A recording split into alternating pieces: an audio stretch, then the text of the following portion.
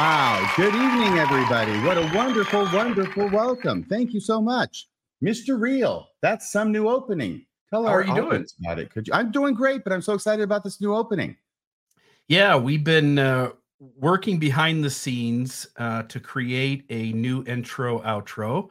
And by we, Bill means Bill has been working behind the scenes. Well, I mean, it's a project within the show. And so we all do different tasks here, but it was a lot of fun. It didn't cost much. I used somebody on Upwork. I was actually gonna try to do it myself, and someone volunteered to show me how to use the program, but I just had us pay like a really inexpensive price and have somebody with kind of professional skills just do it for us. And so at the end, I understand you had to pay that price in rupees. It was rupees that I had to pay it. What do they call that? The crossover from American money. Rate? Yeah, I don't know if I got gypped or not. Maybe I ended up paying like millions of dollars. I don't know. Nice racial slur with the word gyp, by the way. Go ahead. How's life treating? How do you like, by the way, we're using new equipment, folks. We're using new equipment. This is, and I want to thank, by the way, there is a supporter of the program who was kind enough to front the cost of purchasing new equipment for the Mormonism Live team. And so Maven, RFM, and myself are all using new equipment. There may be a technical issue here or there as we get used to it.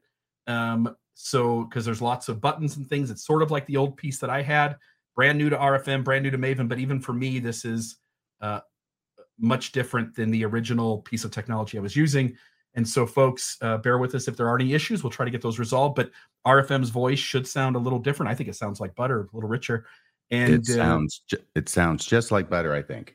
It sounds just like butter. There are lots of buttons on these machines, and RFM is having a good time. You know how I love to push buttons, Bill. You are a button pusher, but you seem to get in a lot less trouble for pushing buttons than I do. Well, I don't know. I think that's my gift. At least with the church. At least with the church. With some people, you seem to have pushed their buttons quite a bit. Yeah. Well, you know, if you don't want me to push your buttons, don't show me where they are. That's all I can say. It depends on what camp you're in. Oh, that's very bad. Oh my gosh. Okay. Well, anyway, do you have any other announcements you'd like to make, sir? No, I just want to say thank you to the gentleman who supported the program by fronting the cost for the equipment, and to everyone who supports this show. We are deeply appreciative of our fan base, our followers, listeners, viewers, and just want to say thank you. Yes, very, very much. Thank you indeed, from the heart. Well, tonight's show is called Shunning by Decree. It's a bit of a riff on an old movie called Murder by Decree, but this is Shunning by Decree, and it's going on right now as we speak inside the LDS Church. And we have a couple, and by a couple I mean a married couple. Will RFM still be on mute? No, I will not be on mute ever again. No, my days of muteness are behind me. I think somebody's trying to start a mutiny. Okay, that was an out. That was an ouch. You got to wince at that one. That was bad. But we have a wonderful couple on that we're going to introduce tonight, and they are Meecha and Sarah. And if we could bring them on to the show. Sweet. Let's There they are. There's Meecha and Sarah. How are you doing? Hello, everybody. We're great. Thank you. Great. They're joining us from the lobby of the MTC. They're in front of that big map picture. Absolutely. And we'll be using that to good effect throughout the show. I'm so glad that you're here. Here's what we're going to do, okay? We have a certain amount of time, which is not as long as Mormon stories. So we try and get to the point as quickly as we can. We're going to skip over a lot of important stuff to get the first 4 episodes. Right. We go right to the 5th one. Yeah, we're going to go right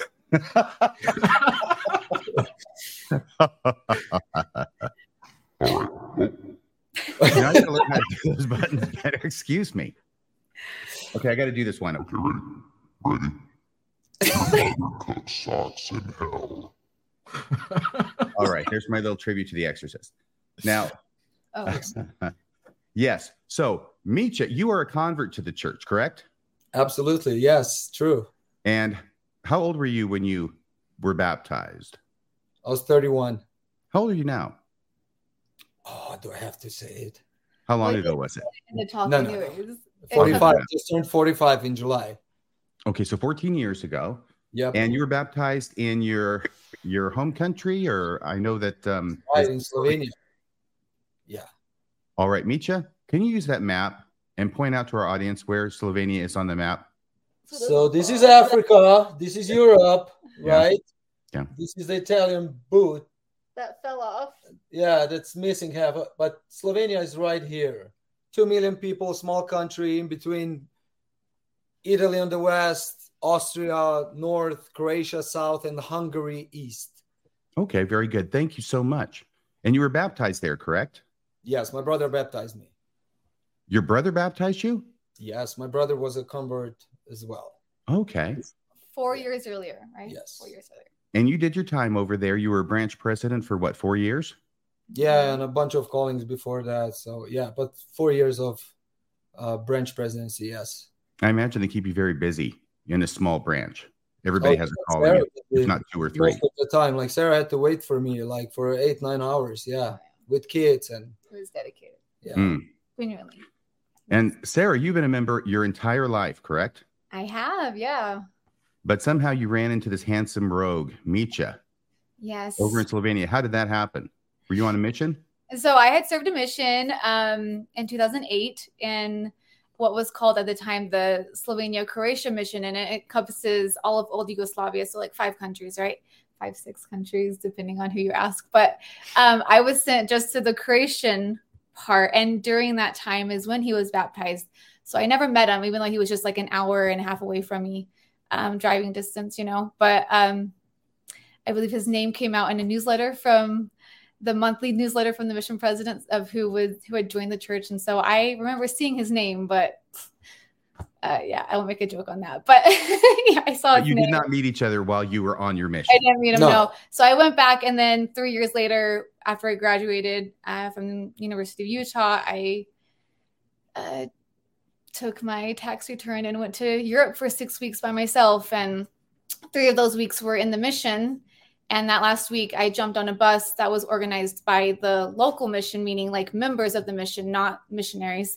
And all 5 countries got onto one bus, and we went to Germany. And when I woke up in Austria, I looked back, and he was on the bus. We had picked him up in Slovenia. So it's amazing the things you can pick up in Slovenia. I know. Yeah. So well, that's wonderful. People in what city? Frankfurt. Frankfurt, Germany temple is where we officially met. Designated temple for the A&M, we call it, Adriatic North Mission. Yeah, but fun side note, he was engaged. I did not know this. But we won't go into that. And well, okay, so he broke his engagement. He broke some young Slovenian break off woman's his heart. He did. Wouldn't you guys? It wasn't for me, actually. I actually moved to Hawaii, and then I got engaged in Hawaii, and then that didn't work out either. And we reconnected about a year later, thanks to Facebook, because we were already friends. And 6 months speaking, he sent me chocolates, and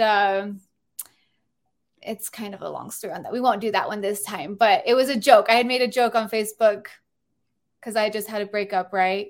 Saying on Valentine's, I accept chocolate every day of the year, not just on Valentine's. So email me for my address if you need it, boys.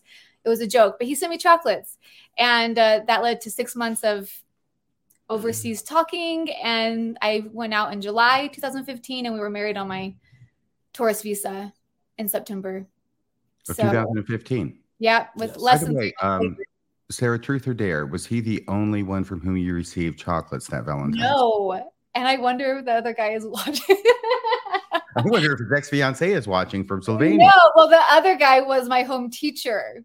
He had been a home teacher for some time up in Salt Lake, but ministering servant. But no, he. But apparently, Slovene chocolate is way better than any other. Yeah. Well, that's what I've heard. Yeah. I think it's the goat milk. Anyways, it was a fun story, but very spontaneous. And I flew to Slovenia and didn't go back for 6 years. I mean, we visited, right? And you lived as a married couple over there for 6 years, correct? Yes. We have a picture of your wedding day. We do. So we were married technically in Slovenia on the 24th of September. Yes. In Slovenia or in Europe, you can't get married like religiously. You have to get married civilly first. And then that night we drove through the night to Switzerland to get married the next day in the Bern, Switzerland temple. But because we had not slept, the temple president was kind enough to push our wedding to the last hour of the temple being opened. And so hence the black night. We did not have any daytime photos at the temple at all. Oh. So the last one is in Slovenia during your civil ceremony. And then this one on the right is at the temple in Bern, Switzerland that night. No, that other picture is not of our ceremony in Switzerland. No, it was at a friend's wedding, actually, like a year later. But I'm sorry, I should have provided the civil wedding photo as well. I'm sorry, I did not do that. It's okay. It's fine. It's great. I love these pictures. I was in a daze either way. The only one that counts is the one for time and all eternity. Anyway. Yes. Well, there you go. You got it right there. Well, I've got a million questions to ask you about that dress, but we'll just let that go for now. Thank you. And try and plunge into the story, because at some point you moved from Slovenia over here to the United States in Utah, correct? Yeah. Yes. It was about a 2 a.m. decision. Very unprecedented. We did not expect it at all. And we were here 3 weeks later. So that would have been 2021. 20. Oh, we're recent history now. That's just a couple of years ago. Yes. Yeah, we just got here. So April 2021, I think it was April 15th. We were just watching some EU Parliament things that were happening with COVID, and we just looked at each other and knew that it was time to go. So we bought tickets literally that night in the middle of the night, and we left everything, packed up our 2 kids. I was about a month pregnant, and so I was feeling really good. And we were here in Utah 3 weeks later. So it was very quick. Okay. Now, Meecha, Meecha, you're going to have to do some talking now, because I got a question for you. At some point, her like for 2 minutes, but he really doesn't has. work. No, Sarah, you're doing great. You're doing great. I'm just going to try and see how close we can get to even on everybody, just to make it fair, because I know that you both have a lot to say and all of it's interesting. So, Meecha, at some point, though, you began to have doubts about your faith. Right. Tell us about that, please. So it all started happening while I was serving as a branch president in Ljubljana, the capital of Slovenia. So I was called as a branch president, and what was it, like almost 4 years that I served in that calling. It's presiding over, I would say, 60 people, 60 active, semi-active people. That's the only chapel we have is in the capital of Slovenia. It's Ljubljana. It's the city, right? That's the only literal chapel we have. Whatever. It just talking, going into the calling, because I served in like various callings before, right? Like you start, with primary or whatever, and you're moved up. But it ended up with the branch president, and I really had like a special insight into the branch, and all the members. And hey, Meecha, I'm going to run you along here and just get to your doubts. Okay. And I apologize for doing that. I didn't do it to Sarah, but that's because. No, because she's better. I know. No, we just got a long story to get to, and I'm saying you're so close to members. You're so close to members because they're literally your brothers and sisters. There's a few members in that branch, right? And now you're the judge in Israel, right? Like, and you're sitting on the other side of the table, and you're the man, right? Who's gonna like make their life better, help them make better decisions, and just the tithing settlement. For example, if I just pick that occasion, right? Like those meetings, right? Those talks, those interviews, like made me see like, why am I doing this? This is so the feelings start coming. This is not okay. I'm asking them for their money, they're coming to me, and it's this couple is barely surviving. They have a handicapped child on a wheelchair, and I'm checking off like this forms that the church wants me to check off for them, right? Who am I to do that, right? This is not. So it slowly came over through tithing, or other like talks that I had with the members, right? But not the deep doctrine that came later, but just the usual stuff, right? Like the the things that come along with presiding over a branch. I think also he was more concerned about the people than the papers, and there was a lot of pressure for him to get, report this, report that, and he was like, I'm just here for people to like actually listen to them. But all in all, that eventually led to April of 2021, like literally the month that we decided to move. And it was the Easter message from President Nelson. Video from President Nelson when he was, if you listen to it audibly, it's a beautiful message about the resurrection of Christ and faith in Christ and peace in Christ. But the whole video visually is like him getting vaccinated and, masks everywhere. It was like a huge propaganda we felt for getting the vaccine. And, not to get political or anything, but that was a big reason for us moving to America, was to not be required to get that in order to fly home. So we wanted to be able to just be with our family without having that be a requirement. So we were like, why is he pushing that on an Easter video? Like, it's so weird. And so that was the first, like, it was just weird, So that kind of opened up the bag of beans there. Yes, if I may say, like, the message, the Easter message, if you just listen to it, it was like a wonderful, like, message, right? Came across super. But then I looked at the screen and I see him like covered up, and Wendy, and there's like sleeves up and whatever, right?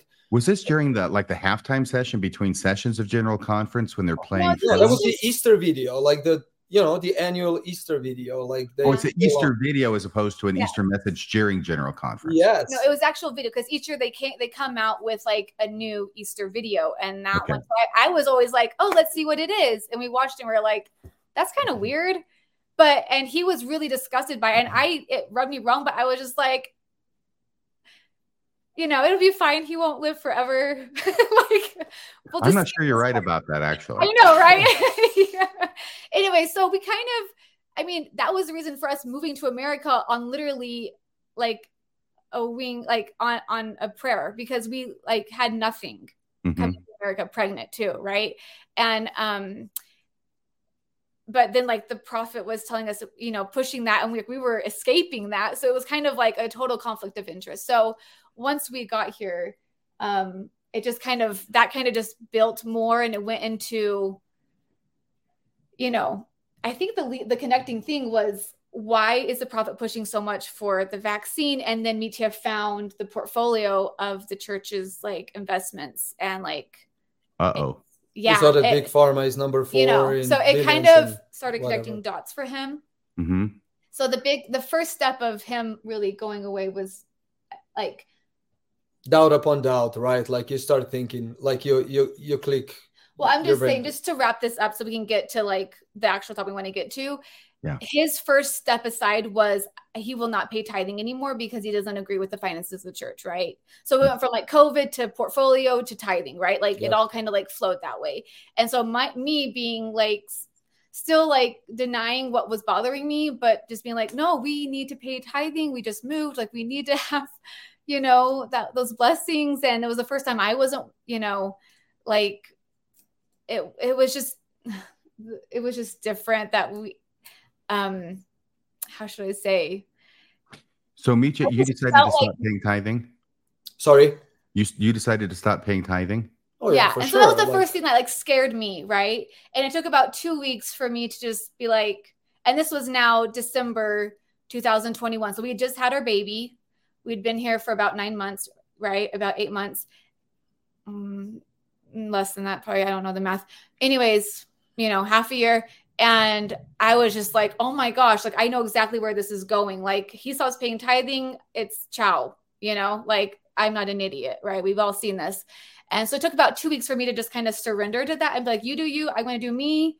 And that's when it kind of put me in a place to actually be extremely honest with myself, because I'd already lost the promised blessings of this eternal family, right? If he's gone, it's like, okay, that just broke. So now it's like, what do I have to lose now other than just being completely honest with myself? And that's when I looked inward and I saw that I'd been living on a river of fear my whole life. And I thought, why do I do this in the church? Why do I do this in the church? Why do I do this? And it was just like, it's just this message of fear all the time. So his journey down this path went more like finances of the church, administration, then to church history. Mine was more just like the psychological side effects of being brought up in this high demand religion. So very different paths. He wanted to look at every video. I wanted to shut everyone out and just like go to the mountains and just talk to my creator and figure out what is this whole thing, because, you know, I've been talking to someone and someone's been talking back to me, and I want to figure out like, what does all that mean? You know, basically. Mm-hmm. So kind of two different paths, even though they did kind of go together, but very different. Great. Okay. So thank you so much. So let's bring you up to the last weekend in May of this year, 2023. I think that's the correct weekend. And your stake was holding state conference on that weekend. Is that right, Micha? That's true. Now, something happened there. And can you tell us what it was that happened? So when we were home, like Sarah knew like a day or two before, maybe even a week, I said, I'm going to the state conference. So the thing is, I stopped going probably a year before that. Yeah, it had been about a year since he had been to church. I was going on my own, occasionally with the kids by myself. But... So December last year, no, before last year, right now, was like seeing my daughter up there, like on the podium for the primary program, which was being held in December, right? So I already have all of these doubts, right? Like, but I'm going for Sarah. I'm going for my kids. It's okay, you know, but I never felt fully comfortable with the way they're being taught and the songs and everything, right? But then, so that was kind of a thing that pushed me further, right? Seeing my daughter up there being whispered into her ear what she needs to say when there was like a sentence to be said, right? And she said it perfectly. And seeing all of those kids dressed up with I know, it already like started triggering me big time, right? Mm-hmm. And so from that time on, I had a really hard time going. And then it was like one more time that it was like Pioneers Day. We went there, like, and there was a talk about Brigham Young, and it was all about Brigham Young in that talk for 30 minutes. And I already knew a lot more about Brigham Young, right? So it's like, it's pulling me apart. I can't be physically there anymore. Like I have to, you know, go out of the chapel and spend the rest of the sacrament meeting there, right? Whatever. But then we fast forward to May. Yes, to May. So I go over because now I'm educated more. Now I had time, right? I luckily have a job that allows me to listen to a lot of, you know, critical thinking and your guys' show. And thank you so much. And all of the, you know, similar podcasts. Yeah. Or whatever. Yeah. Yeah. So, it's a different media a year after, right? So I know why I'm going, and I'm not hiding it. I'm saying, Sarah, I'm going and I need to oppose, right? So yeah, we're there. Sorry. And it happened to be like we just got in. There was like Sarah felt super skeptical. She got pulled into like, you know, well, like I said, I had been going only once in a while on my own with the kids. So when we walked into state conference, it's already packed full. It's right at the beginning. And I was thinking like, oh yeah, we'll just go to the back where the lights are dimmed and he can do his like, get it out of his system and oppose. Right. And he was like in a mango, honestly, like this color is shirt, and in the front of the chapel, it's all lit up. Right. And he was like, you know what? There was a row right in the front middle. Like, let's go there. And I was like, no, let's not go to the front. Don't go to the front. I was just like dragging my heels because, you know, it was a beautiful spring morning. I had all the kids dressed up for church. It almost brought back nostalgic feelings of me of like, this is our first time as a family back to church. And I was surprised that it just got me back in of like trying to convince myself like, well, maybe I can be okay with this here. And we walk in and all the families that we know are, oh, the Wagners are here together. This is so great. And I was like, if you only know what's going to happen. You know? Right? And he just marches right up to the front and sits down right in front of a huge family of however many kids. As we're sitting down, they start. Like right away, they started the oppose. I thought there would be like an opening song. We could get warmed up, you know. Because we were like a minute or two We were right there, and they do the like sustainings right before the actual meeting, right? It's like even before the song, apparently. So we sit down and boom, they start. And I knew that Mito was going to oppose. I didn't know he was going to actually like stand up and raise his hand and say, I oppose. I was like, oh my gosh, I'm such a people pleaser. I was not ready to be exposed to that degree. And So she gets triggered, and like soon after, Anyways, in the middle of that, a little yeah, but in the middle of that, of me doing that like 7-8 times, Sarah leaves, right? And she'll So you opposed for everybody. Absolutely. Oh, all 8 rounds, and he stood up every single time. And after the third, I was like, you don't have to stand up for every single one of them. And he was like wanting me to record, and I was like, I'm not freaking recording you. No, I just wanted to have a record. It was so, and I get that because you wanted and it's good that we did record to a degree because we were accused. Well, he was accused of doing it in a different manner. We have a clip of that, by the way. And just so the audience knows, this is about an 11-second clip. We're not going to play the whole thing because there were pictures of other people that got in the camera frame. And so this is an 11-second. We're not going to take you through all 8 of them, just one of them, so you can see what it was like. Yeah. This is the little clip. Let me. Yeah, it should be the little video clip. Yeah. Let me put it up. Come on. There we go. Those in favor manifested. Any opposed manifested. As members of the High Council, John. Wow. It goes as members of the High Council. Was that the stake president that he was, or the stake presidency on that one?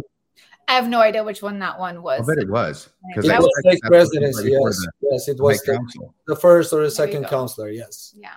Okay. So you pretty much opposed everybody from President Nelson all the way down. Yes. You got it. And about that opposing right there is about when I did leave, because understand we have 3 young children. So 2 were on the ground coloring and playing, and 1 was on my lap squirming. So I was just like, with the 1,400 eyeballs just burning into the back of my head, I felt it. It was so hot. And then this baby squirming and, Mitya doing this. And I was just like, I'm not ready for this. So I just got up and I just walked out like mid sustainings. And I knew that everyone would think that I'm like so appalled that my husband would oppose the prophet, right? And I don't know if this is important or not, but I did leave. And then 2 different women that I know followed me out and were trying to check on me and make sure I was okay. But I just was like flooded with these feelings of, at first I did feel ashamed. I felt like his actions were, I went back to that, like, don't make a scene, don't ever speak out, totally what we're taught. And I was just like, why is he shaming our family by doing this? And then all of a sudden I had this switch of, no, they asked who opposes. So why am I getting shamed or feeling all this shame because he answered honestly, And so then around that time, the women came up behind me and were like, and bless their hearts, they had the best intentions, right? And they were just like, are you okay? We just can't imagine being in a mixed marriage, like with different beliefs. And I'm like, no, I'm like, this is so hard for me to explain to you. Like, I'm crying right now because I'm sad at how the system is, that they shame you for answering honestly. I'm not upset that he's opposing. I may be uncomfortable with how he's opposing, but I'm not upset about it. Like, if you saw me, I didn't raise my hand for anybody, So it was it definitely ignited a lot of feelings of just like, whoa, we're in the public now, everyone sees, and we're making a scene. And it just really bothered me that there was so much shaming on one moment, and especially on one that you're actually being asked, do you oppose, right? Right. Mitya, how did you feel? I felt good because I had to voice it. Like, it's, there's a point when you just have to do it. Like, 13, 14 years, it's not 14 days, right? Like, I joined the church to be on the right side for all the right reasons, right? And now I'm getting all of these data, right? Like, throughout the last 2 or 3 years, right? And all of these doubts, are these my doubts? Are the journey of doubts, right? And how much they keep telling you, like, it's from the devil, right? And then it just adds up, and I just had to do it. It's for my kids, it's for my wife, it's for us. I knew how Sarah felt and how on the verge of like everything terrible that might happen we are, right? Because of this. But I'm actually saving my marriage and my family with this, for sure, like long term, right? Can I ask you, Mitya, what did you think when Sarah left? No, I was okay. I actually expected that. Like, I knew she was not strong enough, That sounds real good. No. I wasn't ready for that though, for sure. She wasn't ready for that, right? We are on two separate journeys. Yeah. I will never know how Sarah felt growing up in the church. I'm a convert, you know, and they put you together, and there it is. There's that path, right? And everything will glance, and you know, like it's just not true, right? There's gonna be a lot of hiccups, and you know, and that's where we are. But we're stronger today. That's what it matters, right? Well, did anything happen? Oh, I'm sorry. Were you going to say something, Sarah? In answer to what you're about to ask, maybe go ahead and ask. It might be the same. I was going to say, Mitya, what happened after you were done or during your opposing? Did anything happen while you were opposing? Absolutely. I got a text like boom, right away, right? I checked my phone and I didn't know the number, right? But it's, hey, this is you know, first or second counselor, this and this, or brother, right? Like, would you be willing to meet with the stake president right after the conference? And I said, oh, gladly. So that was like in a span, like when I sat down, like probably like 30 seconds. And I was like, how do they even know who I am, right? Like, this is the stake conference. We've never been to a stake conference before, maybe sitting once in the very back, right? It's 700 people, but boom, it's like CIA, FBI, boom, right on your neck, right? SCMC. Like, what's going on? It's text messages. They're not even there. You know, this is the counselor in the. I think at one point he even like, because when Mitya looked up, he was like, "Who of you texted me?" Like, yeah, I'm like looking for the guy, right? And he meets me, right? He meets me, right? Right. So we knock to each other. So you're the guy texting me, right? Yeah. So this was a counselor in the stake presidency. Yes. Because you know your bishop. Yes. Yes. Who had just been called like 2 weeks, like the month before. And they were sitting way in the back or like whatever. Yeah, just like behind. Yeah. Who is our very good friend, by the way. All right. So you've got a personal invitation from a stake presidency counselor. Yeah, during the stake conference. After the meeting. Just during the meeting, yeah, boom. Like we're right in the room. Yes. During the meeting. That's well, tell us what happened, please. Yeah. So like for sure, I agreed, right? I want to sit down. I have questions. I have doubts, whatever, right? So the first Sunday, so I know the stake president from our ward, like just visiting our ward, right? Mm-hmm. But so I meet him at his office, and the guest speakers for the stake conference was a couple of the 70s, right? I never knew of them. Like whatever. I don't know if I have to say the name or no, but whatever. Let's leave it. It's one of the 70s, right? So we all meet in stake president's office. Wait, with a member of the 70? Yeah, he just happened to be there. So they all and his met wife, together. Right?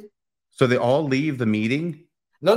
That's after the conference. No, okay, so it's after the conference. It's during the meeting you get the text. Yes. Mm-hmm. Got it. Yes. So who was the 70? Check-its. I don't even know them. There's so many of them. I never. Yeah. Since exactly. There's more than 70 of 70s, right?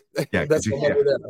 Well, for the record, I don't know if this is important, but I did come back inside after the sustainings were over. I sat there for about a minute and I thought, what am I doing here? This is like not for me. So I said, Mitya, I'm taking the kids. And so I left. So Mitya stayed the rest of the meeting by himself and then stayed later on to have the meeting with the stake presidency, with the 70 and their wives. Okay, please tell us what happened in this meeting, Mitya. I'm dying to know. Yeah, I'm trying to be short and just like super like straight, right? So we sit down. They're super nice. They're asking me. They're hugging me. They're all loving me and missing me. Although we're like in the same room like for the first time. Whatever. I accept it all.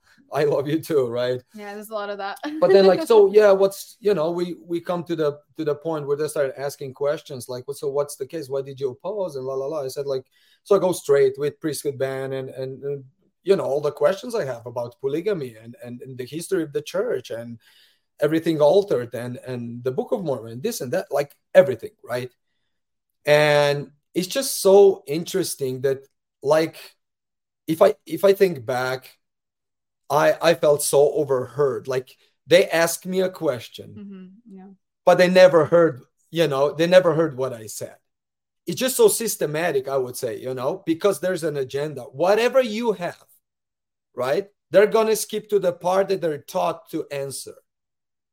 And it's straight to the, like it's not even the icon. it stopped being the eye contact. So I asked something, you know, and then I turned to the 70s wife and I say, excuse me, sister, may I ask you a question? When you read DNC 132, because my wife could never read it, and we had a lot of talking, you know, over that part, right? And how do you feel when you read that? When you read that about Emma, right? And she's pretty much speechless. She doesn't know what I'm referring to. And I'm like, wow, like on the inside, like what? She doesn't have a clue about it. And then he takes over, the husband, the 70s takes over, right? And like goes straight to the scriptures. You know, I said, it's a simple question, right? How do you feel when you read that passage, right? That, you know, and it's like, wow, who am I? By the way, Mitya, I'm so sorry. We're all talking a lot of inside baseball. I think everybody or almost everybody in the audience gets it. But of course, you're talking about the latter part of Doctrine and Covenants, section 132, where it says that unless Emma goes along with Joseph Smith's practice of plural marriage, then she will be destroyed. Speaking in the mouth of God to her. Yes. Okay. So the questions, answers, you know, we're in that game, and it starts like it they wanted to end that. It was like maybe an hour and a half to, like, they weren't actually answering my questions. I saw how they're playing the game, you know, and how were they playing the game, and what was the answer that they wanted to direct you to at the end? As I said, right, like, we love you. That was the conclusion from their side, right? Like, we love you, we miss you, we want you to be a part, we want you on the inside, right? We don't, you know. And I said, yeah, but like, I need answers, right? Like, I mean, this is too much now. 1 + 1 is 2, and +1 is 3, and it just keeps rolling, right? And I'm not seeing the intention of the. And then I started realizing, like, they don't have the answers. They don't know. They're just taught a certain way, you know, to lead you through your doubts, because that's where fear starts possessing them, because they are in a position, they have to answer your doubts, right? This is interesting to me, Mitya, because you're now not just with the stake president, but as you mentioned, with a member of the 70, a general authority in the church. Yes. And we're trained and raised to think that these are the guys who know everything. They have the answers. Absolutely. You've got questions. You've got a golden opportunity. You got texted in the middle of the state conference. Right. You got the golden ring. You get to go in there, ask your questions, and get them answered. Right. And apparently that was a disappointment. Right. Absolutely. Like total disappointment, right? Because they will always avoid the doctrine, because they know they don't have the answers, because you know, one day is this and the other day is that, right? It's not. So like, it just ended nicely. Like, we said, okay, I won't be taking more of your time. And the stake president said, I want to talk to you more about it, right? Like, let's meet and talk more about it. What, you know, about your story, blah, blah, blah, blah. I said, absolutely. I'm always open. I want the answers. Like, I'm here, right? Like, I need the answers. Yeah. So it was like more than a month that he checked in with me. Yeah. How often? After this, right? Just he waited like a month, right? Yeah. Like for a month, he disappeared for a month, like... right? Well, yeah, of course, on the one hand, I don't want to disparage him at all, but I know he's busy, but I also have to recognize that he has an audience that he's playing for. Yes, but it also continues. That pattern does continue throughout the months, as we'll see. So okay. There are so what happens next?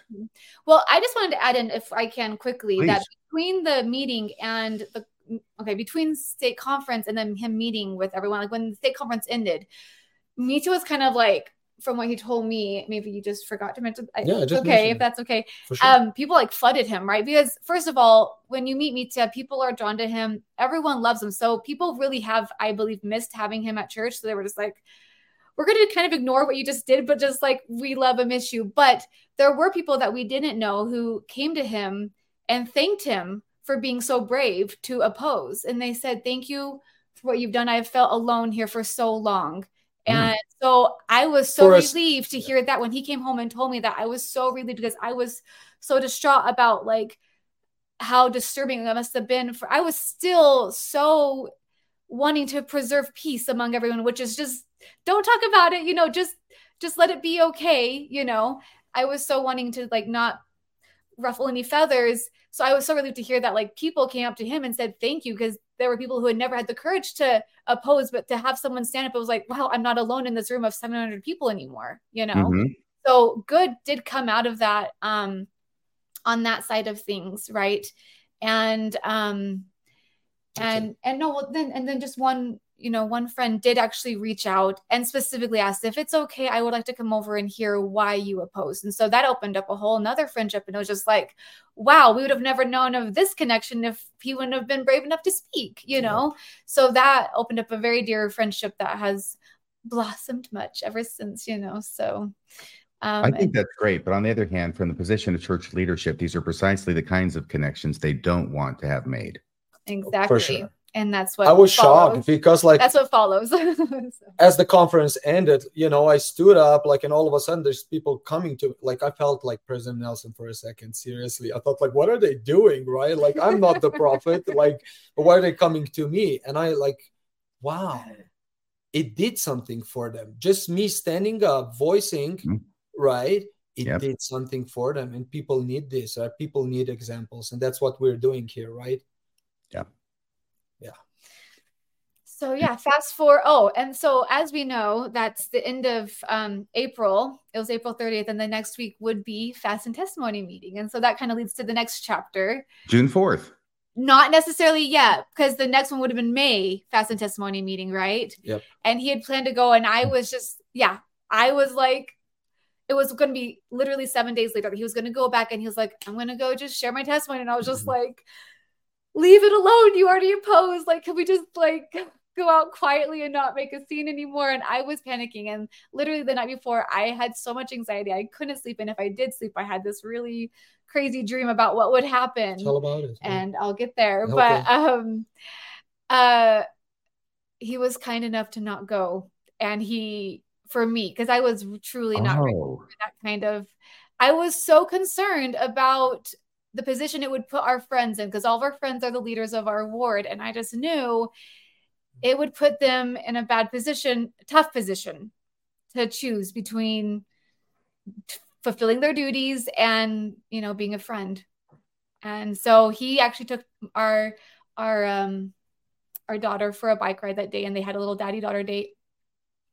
And you went in. I actually ironically ended up going in again to Sacrament last 10 minutes of it, because I was venting to a friend of mine who was very open-minded and okay with where we stand and everything. And so I show up at church, and oh my gosh, I guess I should probably say this. I showed up at church, and everyone at the end just was flocking to me. Are you okay? It's so good to see you. And they were just like, is Mitya at home? And I'm like, no, he's not. He's out with our daughter right now. There was so much pity. And my friend was like, do people normally come up this much to you? And I'm like, no, I don't usually get this attention when I come around. So it was just, you felt this energy of everyone just so sad for me that I could have a husband that would do such a thing. And I knew I gave off the wrong impression again, that I was showing up at church without him. I'm like, that's not what I was meaning to do. I was trying to just stay in the back with my friend just to kind of vent some things out. But anyways, month goes by. We've been quiet. We haven't been to church. And then he decided to go again on June. What is the date, RFM? 4th. June 4th, Sunday. So Fast and Testimony. Yeah, absolutely. And I basically knew, I can't remember why I knew and how I knew, but I knew that they're gonna try to shut me off or down, or however you want to hear it. So I intentionally waited, right, that the sacrament has been passed, and then the counselor came up and bore his testimony, because he was conducting. He invited the others in. So I came straight out of the side door and walked straight up right when he ended and sat down. Right, that was kind of a tactical move for me, because I felt it was in the air, right?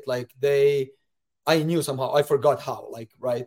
But I knew that they would not be okay with giving me a chance to testify, right? After what they've seen at the state conference, right? A month before. So I went straight up. I had my testimony written. It was people are sometimes up for 10, 15 minutes, telling stories about this and grandma and this and that. So I wanted to be fair and keep it at a decent time, 2 minutes, whatever, right? So I wrote it down, right? And it was all of that was bothering me, but it was in Christ and through Christ, right? It was a testimony. I'm up there to defend Christ against what this church is doing wrong. Okay. And you can maybe go up with the slide now, or I don't know how you, yeah.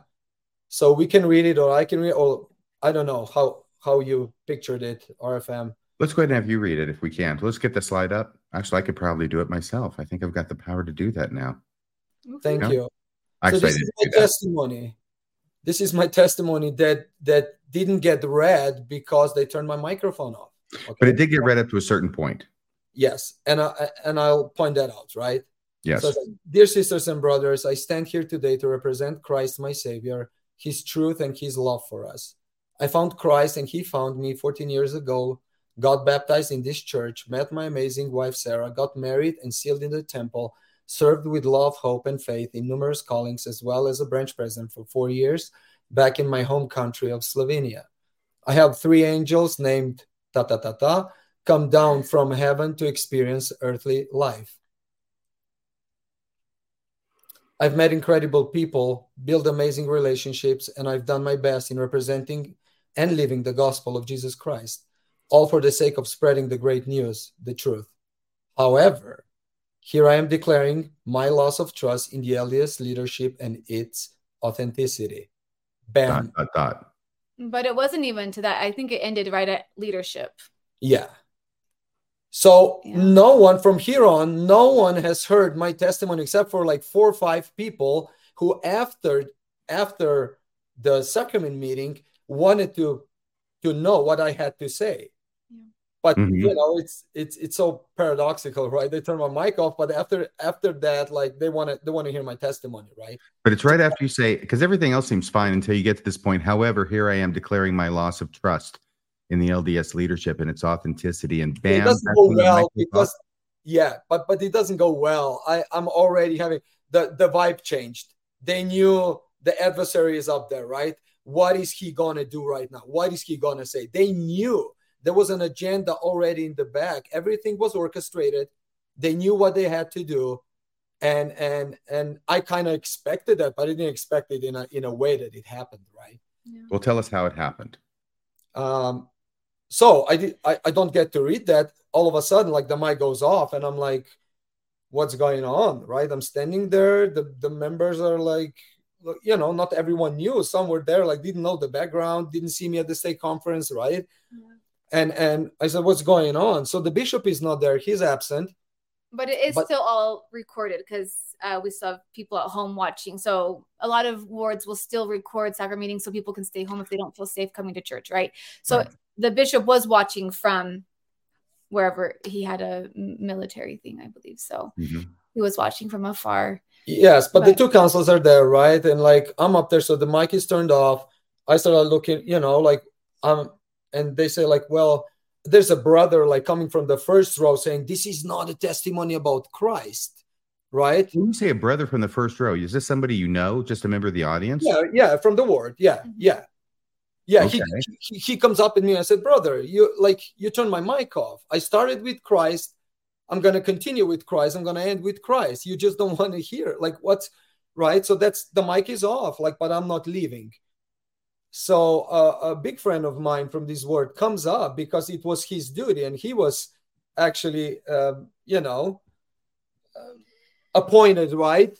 Yeah. In case that I don't leave the pulpit to come up and escort me down. Wait, so your ward has a bouncer? Pretty much, right? I love this. That's a new calling. I hadn't heard of that one. Yeah, a bouncer. Yeah. The word bouncer. Yeah, pretty much. He comes up, hugs me, right? Like I love him. Like, and he felt bad, and I felt bad for him. But I said, brother, like, stop pulling me. I'm not leaving. This is a testimony meeting. Oh, wait. So he hugged you. He hugged me and then started slowly, like, come on, let's leave. Encouraging him to kind of step down, right? That'll be important later on, I think. Yeah. So he wants to take me out, right? I'm saying, get your hands off me. I'm not leaving, brother, right? It got a little heated, I think. So that's where it started, right? Like so. So at that point, like the counselor steps up and he releases the meeting. His brothers and sisters, we're ending our sacrament meeting here. we'll go straight to this. No, they didn't go. Yeah, they canceled the whole Sunday, right? Even the second hour. We'll just leave. So, wow, what is this? That's a, you know, it was super shocking. What's that move, right? That had to be like planned in advance, right? If I appear, it was weird. I've never heard of anything like that, right? And then, I didn't leave, and then they leave. Yeah, so the whole congregation goes. And then I start leaving, and a few brethren that had guts like start surrounding me, and you know, brother, we love you. We've been through this and that, and blah blah. And we slowly start moving on. And I said, you know, and we ended up like outside the chapel, right? And it just ended by me leaving, being kind of upset, right? Raising a few questions, and that's how that Sunday ended, right? Yeah. But I immediately texted stake president, right? Because it was all you know, it was all they're in communication. Yeah. And you know, from my end, I actually chose not to go that day. After that month of waiting between May and June, I actually felt way more comfortable with what he was wanting to do. And I kind of just was like, you know, I surrender to just let it be. Let, you know, the pieces fall where they may. And I really wanted to go, especially to show the ward members that I'm not against what he's doing, that I do support him. Mm-hmm. But I did have a feeling that they would, in the like smallest degree, at least, you know, he'd probably be escorted out. And I just didn't want the kids to see that or be confused by that. And so I was just like, if I had to have my kids and I could go with them, that'd be fine. But I just decided to stay home just to kind of avoid more drama for the kiddos, you know, for hours, because it was their daddy, right? That would be escorted out. I see. No, sorry, go ahead. I see a viewer commenting, like saying avoiding contention. Yeah, that's the contention word, right? Like it's so present, right? Like all of a sudden as we leave, right? As we're leaving, and I'm kind of, you know, triggered, right? Because they did that, right? They didn't let me read the testimony. Like I'm testifying of Christ, right? Well, you are doing a little bit more than around me straight. Go to. Sorry, I said, well, you are doing a little bit more than that. Oh yeah. But if you read that first section of his talk, it's like the perfect intro to like any LDS talk. Like it talked about temple marriage and bringing kids and living the gospel. Literally, like a whole paragraph of like 100% good stuff, right? Yeah. According to what, you know, we feel and what they would feel, right? But then one sentence and just like boom, I thought it was like, wow, how intolerant is that example, you know?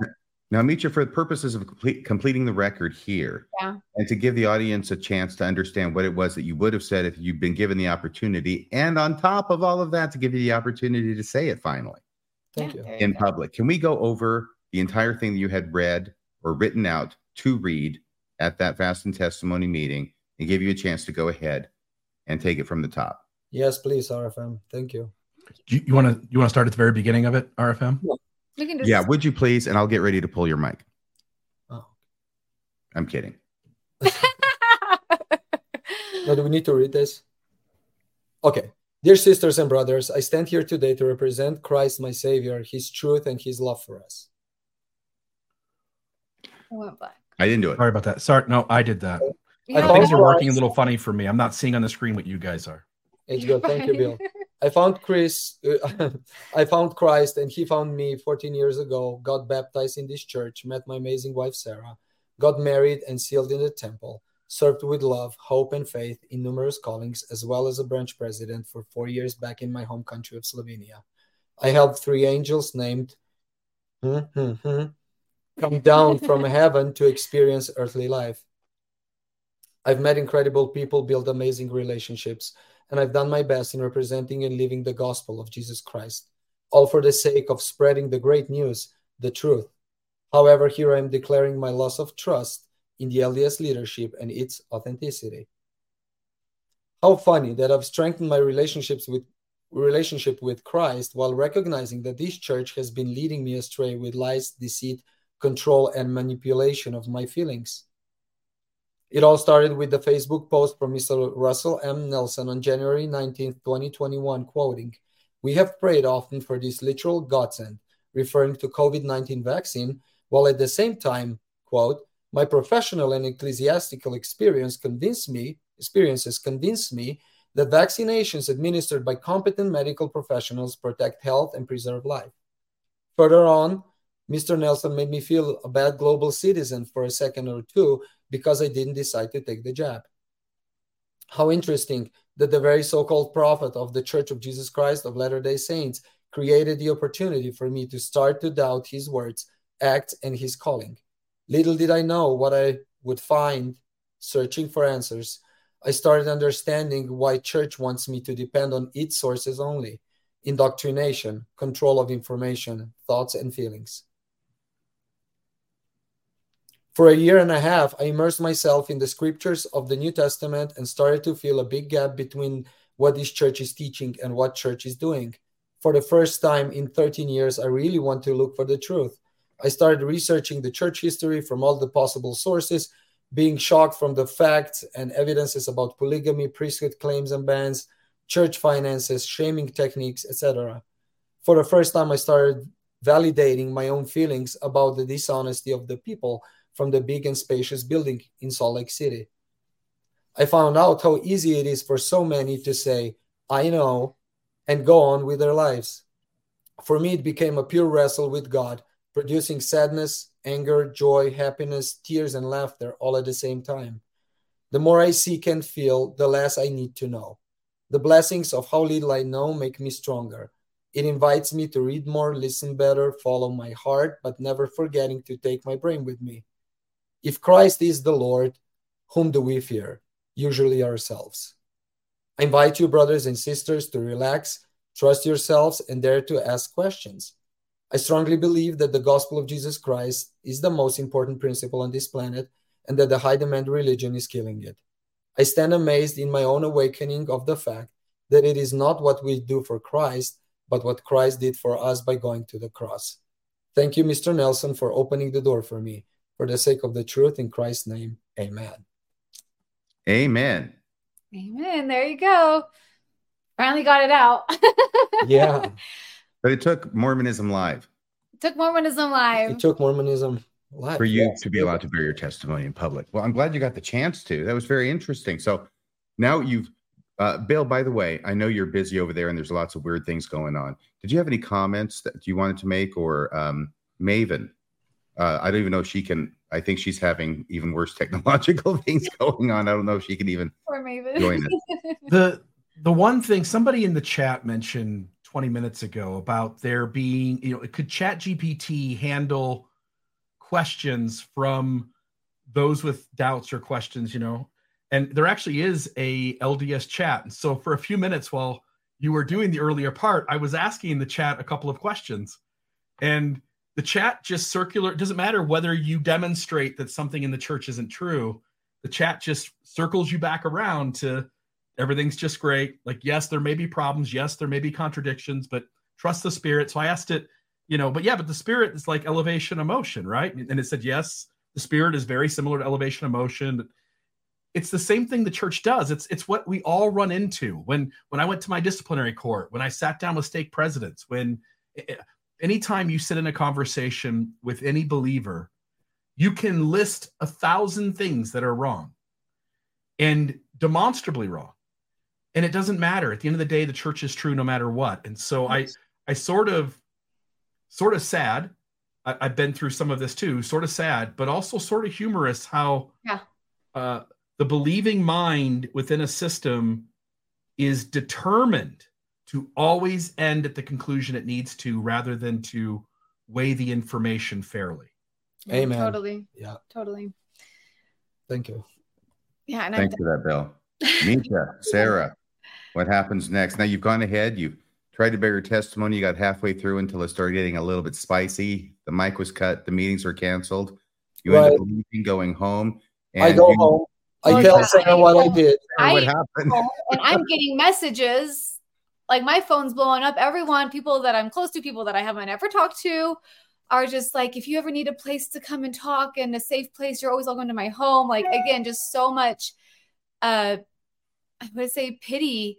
And again, just, not asking me like, how do you feel about, I don't know. It's just a lot of reaching out. And I believe all I'm best intentions, but it's just also no one's courageous enough to actually be curious and see like what's going on. Why can't we just come over and chit chat and like hear it all from both of you, you know? Right. They're kind of assuming that you're feeling a certain way about this. What do you mean by that? That you're not on board with this, that you're a mixed faith couple and you are kind of a victim who needs help. Yeah, that's what I'm getting messages from everyone around me, right? And I'm just like, thank you. I'm just doing fine.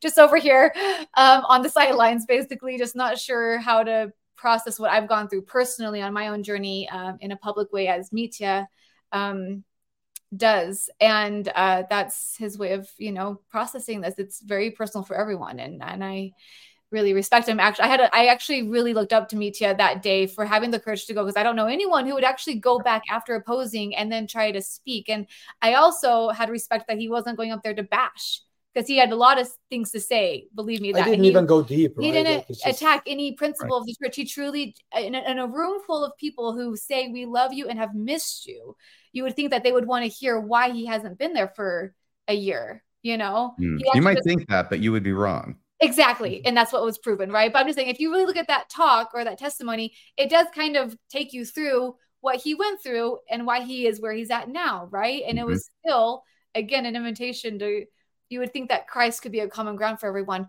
But anyways, he got home and he was like, Sarah, they ended church. Like, they turned off my mic and ended church. And I was like, I wasn't watching from home, by the way. I was like, what did you say? My mind was just like, oh my gosh, what did you say to make them do that? And he was like, I'll show you right here. And I was like, you have it written? What? Like, well, just 2 paragraphs. He's usually just like read, a free speaker. So I like read it. He's like, that's where they stopped. And I was like, you've got to be freaking kidding me. That's where they stopped you? I'm like, that's nothing. I'm like, maybe another sentence that got a little bit more intense, but like that first one was nothing, you know?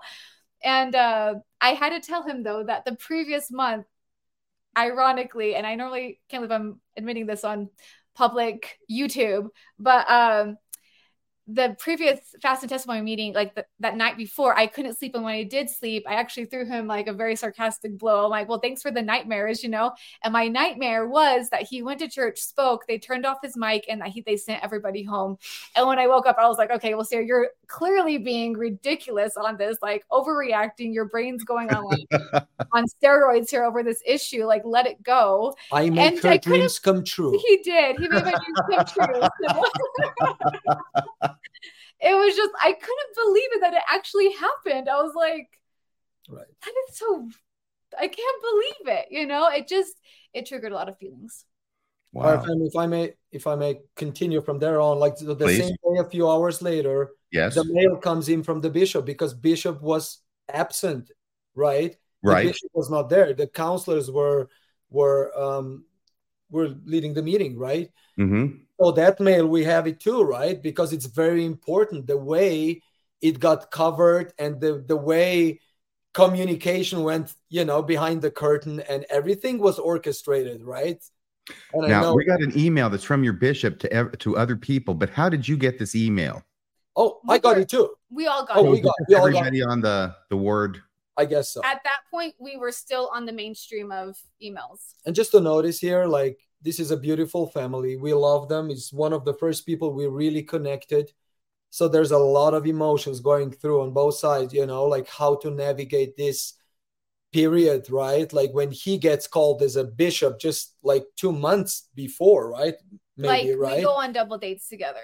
Right. You actually do things together. You're like, good friends. We love these people. Dates, like, we love their kids. Yeah, we're playing in the backyard, right? Like, yeah, so to have this happen from a very dear friend also just made it a different level of, you know. Yeah. It was tricky. Absolutely. So we get this email. Yes. Now, can we got that ready to put up? And by the way, let's see here. Yeah. So that was the whole email on the first slide, and now we got it broken down so it's a little bit larger so that it can be read. And I think that first section is actually the part to focus on.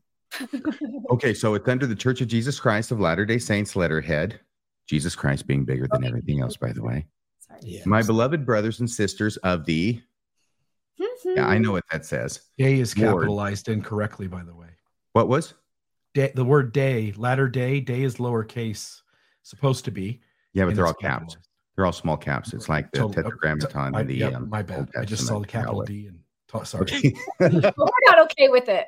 Anyway, yeah, this is a fake letter. Yeah. By Hoffman from Point of the Mountain. I was not present in our sacrament meeting today because my Army training was scheduled this weekend. However, I was watching the meeting over the video link. I am extremely thankful to our Father in heaven and his Son, Jesus Christ, that each week we have the opportunity to gather together, partake of the emblems of the Savior's flesh and blood, and renew our covenants. It was a joy to see blank. Now, this is not you. This is someone else. Mhm. It was Yeah. a joy to see this person stand before everyone as a newly baptized member of our ward and to witness the outpouring of the Spirit during the confirmation of blank, blank, and blank. 3 newly baptized people, right? We didn't know there was a family being baptized. Yeah, I didn't know. Or being But I'll confirmed. tell you what I did afterwards when I found out. Like, Oh, right. Brother Blank's testimony. This is you. No. No. Yeah, Brother Meech's testimony was inspired and uplifting. No, that was somebody else. Yeah. His name won't be blanked out. Yeah. And it Let's also just say that your name. Oh my gosh. There It's goes the beautiful. gold Live now. it. Live it. It's beautiful. The world is crumbling. We knew it. Absolutely. That's So right. here's the thing. So he's pointing up everybody else's testimony that he can, and your name is glaring by its omission. Let's put it that way. So, brother, somebody other than Meech's testimony was inspired and uplifting. I love my wonderful and faithful counselors. Exclamation mark. That's the part I was actually going to mention is like Oh, why? praising. Go ahead. Oh, I guess it's the next. We'll go on to the next one. Sorry, I just wanted to point out, and if it's okay, my OCD is going to want to move that. So Okay. can I move I that? know our meetings were cut short today. And I know many people have lots of feelings about that. As a Bishop Rick, I want to make sure everyone knows that we were following instructions from our stake leaders about why and how we terminated the meetings early. Okay, we're following the money now. The sacrament is the most important reason we gather on Sunday, and everything else we do in our meetings is secondary. The church is not the gospel, but is a divinely instituted organization designed to help bring the gospel into our lives more fully. I start reading that really quickly because this is like a Yeah, no, boilerplate it's part of fine. the letter. Yeah. The church and its members are imperfect, but I testify that it's the Lord's kingdom upon the earth. And did you have something you want to say about that paragraph, Sarah or Meecha? You know what? It just I feel confirms. I'm sorry, I should have reviewed it again before I said I wanted to point out that part, and I'm actually not seeing it. So no, go ahead. No, Please but I take- want to say that Go ahead, it's Misha. that it's evident, right? That who's standing behind all of this? Yep. It's the stake president, right? From the moment on, I raised my hand, opposed, I became a target. You know, as ASAP, eliminate this guy, right? Before he damages whatever he wants to damage. Mm-hmm. Right. Yeah. Okay. It goes on. does seem obvious to me that everybody in charge of making sure everything goes smoothly in church channels is given the heads up to censure you if anything goes off track. I mean, the fact that you got a text immediately when you voted abstaining vote, and then when they cut off the mic when you get one sentence into when your testimony shifts, it becomes really clear to me that everyone who has the ability to censure you has been warned ahead of time to do that. Yeah. Absolutely. Yeah, including the word bouncer. I'm just loving that calling. This is great. I didn't know about this. You learn something new about Mormonism every day.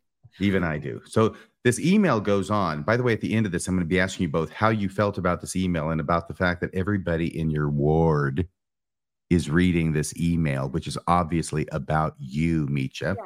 And It goes on. Oh, please take the extra time today to have a second hour or Sunday school in your homes. Now, that's funny because actually, I think that President Nelson said that when we went back to 2 hours, you're already supposed to have a third hour in your home. Okay, now they're begging just to have a second hour. Oh, it's just confusing.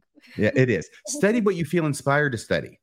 And if you have children in your home, please take this time to teach them, answer their questions about what Meecha said in church today. No, answer their questions and testify of Christ. If any of you, Did say. if any of you have any questions or would like to contact me to speak about the events of today, feel free to text or call me anytime. I know my counselors would offer the same. Whoa. Okay, so this is the last slide. I was not able to. So he's basically going to say, I was not able to stand before you this morning in our meeting to share my testimony of Christ. So I wish to take this moment to do so. He's going to give the basic, what is it called? The testimony glove. Okay. About everything that he knows is true. Yes. And then he says, I love you all very deeply, and I am so grateful that the Lord calls imperfect people like me to participate in the gathering of Israel on both sides of the veil. I am inspired by everyone I have met in our ward, with one exception, and make the promise that I will continue to strive to serve in a way that honors every one of you, and most importantly, the Lord Jesus Christ. Is that the end? I think so. No, not yet. No, it's not. Okay, maybe There's next more. slide. No, that's it. That's it. Ooh. Okay. How did it make you feel? You make any comments you want, but I want to ask you, how did it make you feel to know everybody in your ward is reading this and they know that it's about you? Yeah. It wasn't too shocking because I felt it all, you know. I felt it I felt it for a year too, right? Like I knew that whenever I raised the question, whether it was like church members and we were outside church, right? And I'm like, I'm just shocked that no one's willing to talk about Christ. It's all about church. Do you go to church? Are you active in church? What does that even mean? Right? Active, semi-active. What list are you on? I don't care. Like, I mean, are we talking about Christ? Are we going back to the very root of like what's the head of the church that, you know, that you're calling the Church of Jesus Christ of Latter-day Saints? Like it's President Nelson. Yeah, of course it is. You know, there's so much room. I mean, there's so little room for Christ in this church. Yes, for certainly not a lot of room Christ, for differing our opinions. Savior, right? No room Like for anybody else. You know, and people are shocked when you start like bringing up like Christ, not Nelson, right? When you're not quoting Nelson, quoting Christ, but you go straight to Christ. It became a culture, right? Like it's idolizing the prophets, the leadership who are quoting Christ, right? Not going directly to Christ and quote Christ, right? Mm-hmm. It's just, yeah. Sarah, what did you think? I just wanted to, just add my 2 cents on how I felt when I read that, because, you know, I feel like as the wife of the person they're trying so hard not to mention, but obviously talking about, I just get a little, you know, like defensive, right? And I'm like, I just felt like it was another level of shaming him. You know, first they ask you to oppose, but don't you do it? And if you do, then shame on you. And then this letter is just praising what the counselors did, and then offering so much, offering himself to be to chat with anyone about whatever they're uncomfortable with, but never saying, you know what, maybe I just, obviously they would never do this, but I wish they would say, but also you could ask Mitya, like, what's up? Like, obviously he's going through things, or they could even say, you know what, we all go through things and it's hard to transition through things. And even just even acknowledge it, you know, that it's a hard transition, but it's so passive aggressive. And it just, you know, I just felt it was very passive aggressive shaming on Mitya again, without saying his name, and praising everyone else and offering their word, but never giving him any credit at all for even being brave enough to say anything, you know? So it saddened my heart to see that got to everyone. I just want to note, if a large number of people had taken the stake president up on his offer to come in with their questions, he would love to sit down and answer them. We already know how the church handles that, because in the Swedish rescue, Hans Mattsson and a bunch of the Swedish saints gathered together having a collective faith crisis. Yeah. And top church leadership sent Marlon Jensen and Richard Turley, right? And they eventually told the Swedish saints, either get back in line with the church, or get lost, get out of here. Yeah. And so we know what happens. Like, they'll handle 1 or 2 of you and they'll be mildly soft, but now you put yourself on the radar. But don't have 15 or 20 of you show up and ask the stake president questions, because eventually where that leads is you can either get in line, be silent, or get lost. Yeah. What's the next step in this story, Misha? So after that, well, I forgot to mention that, like, right after I left the chapel, when they turned my mic off, I'm about to go to my car. The stake president is already there. Oh, right, because he's not in your ward, right? Yeah, he's in the parking lot. He comes over, hey brother, blah blah blah. You know, how you're doing? I'm sorry. Did you say he's in our ward? He's not in your ward, right? No, so he's not attending a meeting. No, he drove over. He was, anyway. you know, a text went through. Yeah, he's right there, right? He knows what's going to happen. This is his game, right? He comes over. He doesn't even address anything. He says, like, comes to, hey, how you doing? Would you be like willing to sit down with me? You know, tomorrow, like we're talking, you know, straight, story. Like to sit down, right? And I said, of course, like always, right? Like let's see when it's possible. And then he turns around, we like say goodbye. He turns around and kind of says it like, you know, like throws it at me already with his back on me, right? Like, well, what you did today was really not okay. I thought you said it really is not smart. No, not, I don't know. Like, okay, something smart, whatever, right? Yeah. Wow. I said, what, brother? I said, what did you weren't even here. How do you know what happened? Right? Like, how do you know? Why are you here right now? Right? I said, like, yeah, okay, let's stick with the meeting, right? Bye-bye. So did you have something scheduled or was it loose? I think it may be, but it was pretty much loose, probably. We had to, yeah. I said, I need to confirm with Sarah, blah, blah, blah, right? Let me get back to you. But then it happened to be the next month, right? But did you meet with him before that second month? Oh, no, we didn't. We didn't. So we didn't meet, right? So there's not you suggested it. It didn't happen though, right? It didn't happen. So we sat down once after stake conference, right, with the 70s, and that's it. And then he comes up and kind of throws that remark at me. He's orchestrating. He's playing his game. He knows what he needs to do, and he's trying to navigate it smooth, right? But he doesn't come back in a month, right? It was something, he was busy again. It's okay. He's busy. I know he's busy, right? Right. Yeah. So July, past and testimony meeting of July, we now have family in town from Slovenia. And July 2nd. July 2nd. Yeah. There you go. Me too wanted to go again. And this time was back on the horse of not supporting. You cannot keep that guy out of church, can you? I was like begging him, like, please just like, it's enough. Like, you know what's going to happen. You know, he's like, I have a testimony to give. And I'm like, I'm not supporting this one. It was really rough. He convinced his brother to go with him, though. No, I didn't convince. It was like I invited him to go because me and my brother are super close. He baptized. This is your brother who baptized you, right? Excuse me? This is your brother who baptized you? Exactly. Yeah. Right? So he's with us for 2 months, right? He's getting all of it. He's in the make of Mormonism. He served his mission, right? In Sandy Murray, Utah, right? Like just Salt Lake area, right? Mm-hmm. But now he's here like as my brother, right? And he's visiting and he can relax and he knows because we're super close. We're on the same journey, right? A lot of doubts there, a lot of doubts with me, whatever. And he didn't want to go, but then he ends up going, right? Just like to sit with me, right? Or whatever. Just to support you. Yeah. Yes. So as soon as we get in, the bishop is already up there. My friend Bishop, who was absent, yes, he's up there. And he goes red in a second. I'm sorry, he does what? Oh, he goes red? His face goes red? Yeah, he's at the pulpit. He's announcing things. He knows he needs to give his testimony, and then the mic is open, but he sees my face and he sees my brother. I don't know if he knew that that's my brother. He knew there's Mitya and another guy coming in, and here we are. What am I going to do?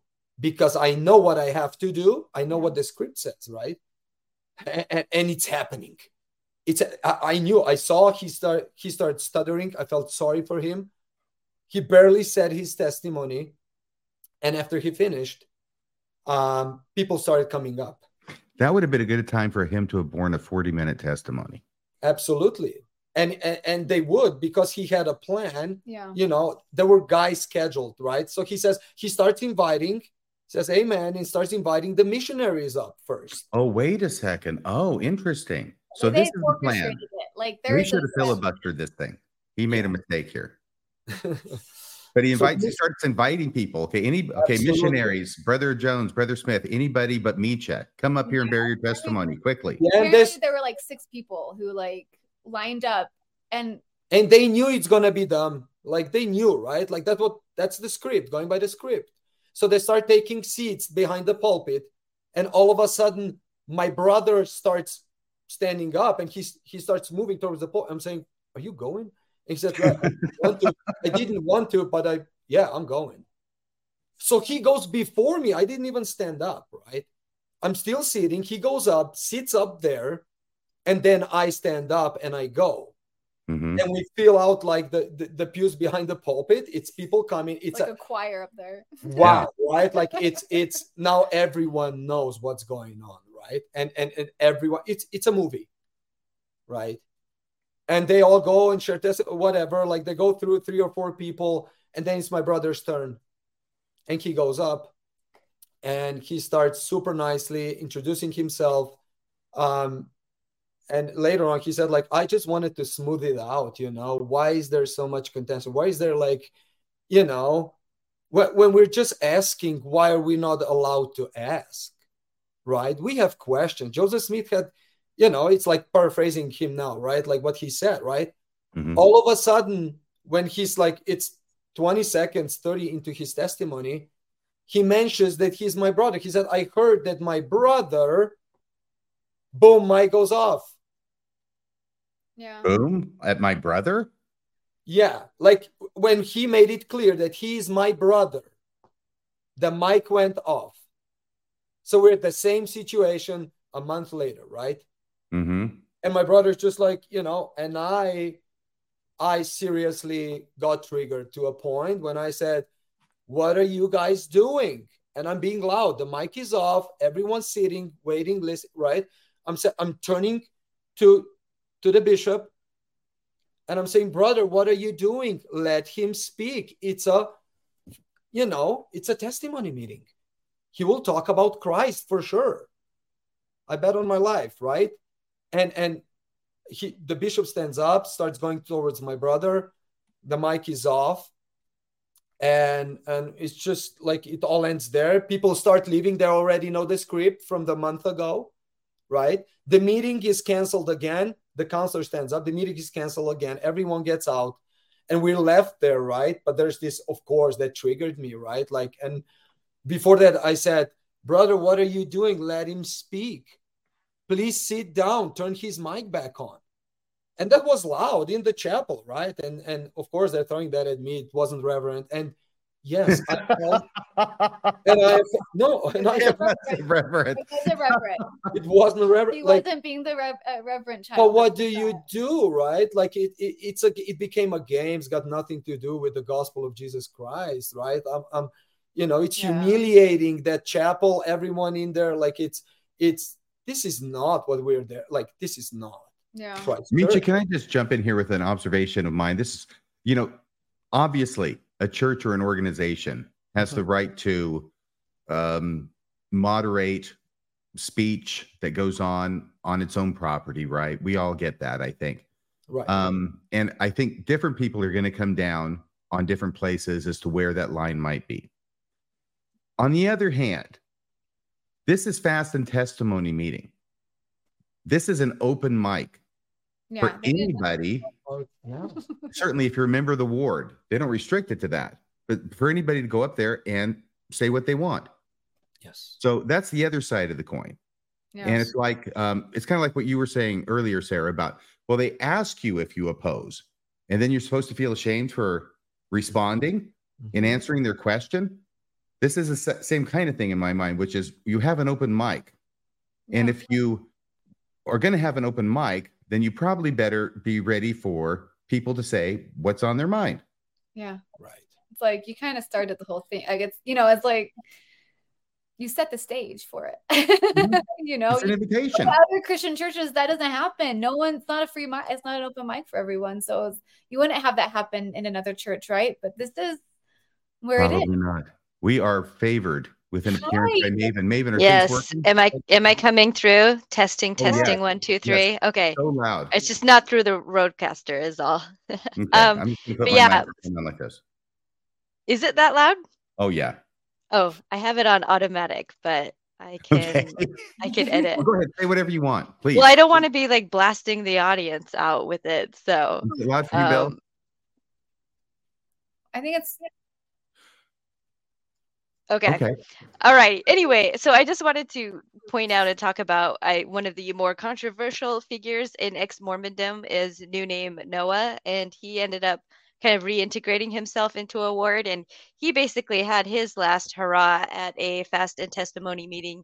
And again, regardless of where you come or go on that, his mic was not cut off. He had his say. He walked out of that building and he never came back. And so I almost feel like if they had just let you say your piece, Mitya, the same thing would have happened. Like the problem would be over. But it's I don't know. And I know, because of that example, that this has happened in wards before too, where someone will say something, they say their piece, they walk out, and then it's usually done there. And then you can do your cleanup and everything after. I don't know. It just seems strange to me that they almost kind of kept it going with the just really trying so hard to clamp down on all of this. So that was my 2 cents. Exactly. I feel like it totally backfired on them and they don't even know how to acknowledge that. Like, more, if I can add to that, if that's okay. Sure. I just feel like that was more traumatic for everyone to have the meetings canceled than to hear 3 minutes of something that was uncomfortable, like that. But of course, they blame everything on Michi, that he's caused such a scene and he keeps disrupting the meetings. And it's like, no, you guys are the ones turning off the mic. Like, that's disruptive. You guys are ending the meeting. That's disruptive. Like 3 minutes of an uncomfortable talk is not exactly disruptive. It's uncomfortable, but it's not disruptive. So stop tagging him as the problem. I just feel like it's, again, no accountability on them, and it's all 100% on Mitya, which is, again, shaming, Have you noticed this is the pattern, Sarah, yet? That the leaders of the church never do anything wrong. It's always the fault of the members. Yes, for sure. Yeah, But I have to acknowledge it, like something here, right? Like, so I was triggered, right? I would, like, in normal circumstances, I would never act like that. But this was your brother. And it's my brother, and it happens the second time, right? And I know my brother is not there to cause issues, problems, right? To mock, to put down church. No, he's there to smooth it out, right? I know his heart. This is my brother. He baptized me. Like, we're on the same page, right? We're struggling with the church for years now, right? Trying to find answers to questions. But what happened is, like, I get triggered, and of course I was louder, right? I mean, I was pretty loud, They started leaving, and I said, what did I say? He said, what he told me, he said, and I've been told by others that this is what he said. So multiple sources. Ye of little faith. And shame on you. Yeah. And I was looking at the leaders standing around me. I said, ye of little faith. And we start walking out from the pulpit. We start walking out into the hall. There's brethren surrounding us, like bouncers, like from 1, it came to 5, We got out, and then we had a pretty much heated discussion outside. And then the bishop comes over and confronts my brother, like, nicely, because he's a totally nice guy, polite, and I love him. I know his heart, right? But he's in the most difficult position. It's not me, it's him. It's being a true friend, working with the friend, but putting church first always, and feeding the agenda from the stake presidency, right? Yeah. And that's the big issue here, right? Yeah. Members come last, friends come last, church comes first. Church, not Christ. Church comes first. Itsumoto onajioni, as we would say in Japan. It means always and the same. Church is first. Yeah. So, if you want to tell us any more details about that, that's fine. But did you get a visit later on that day? Not later that day. When was it?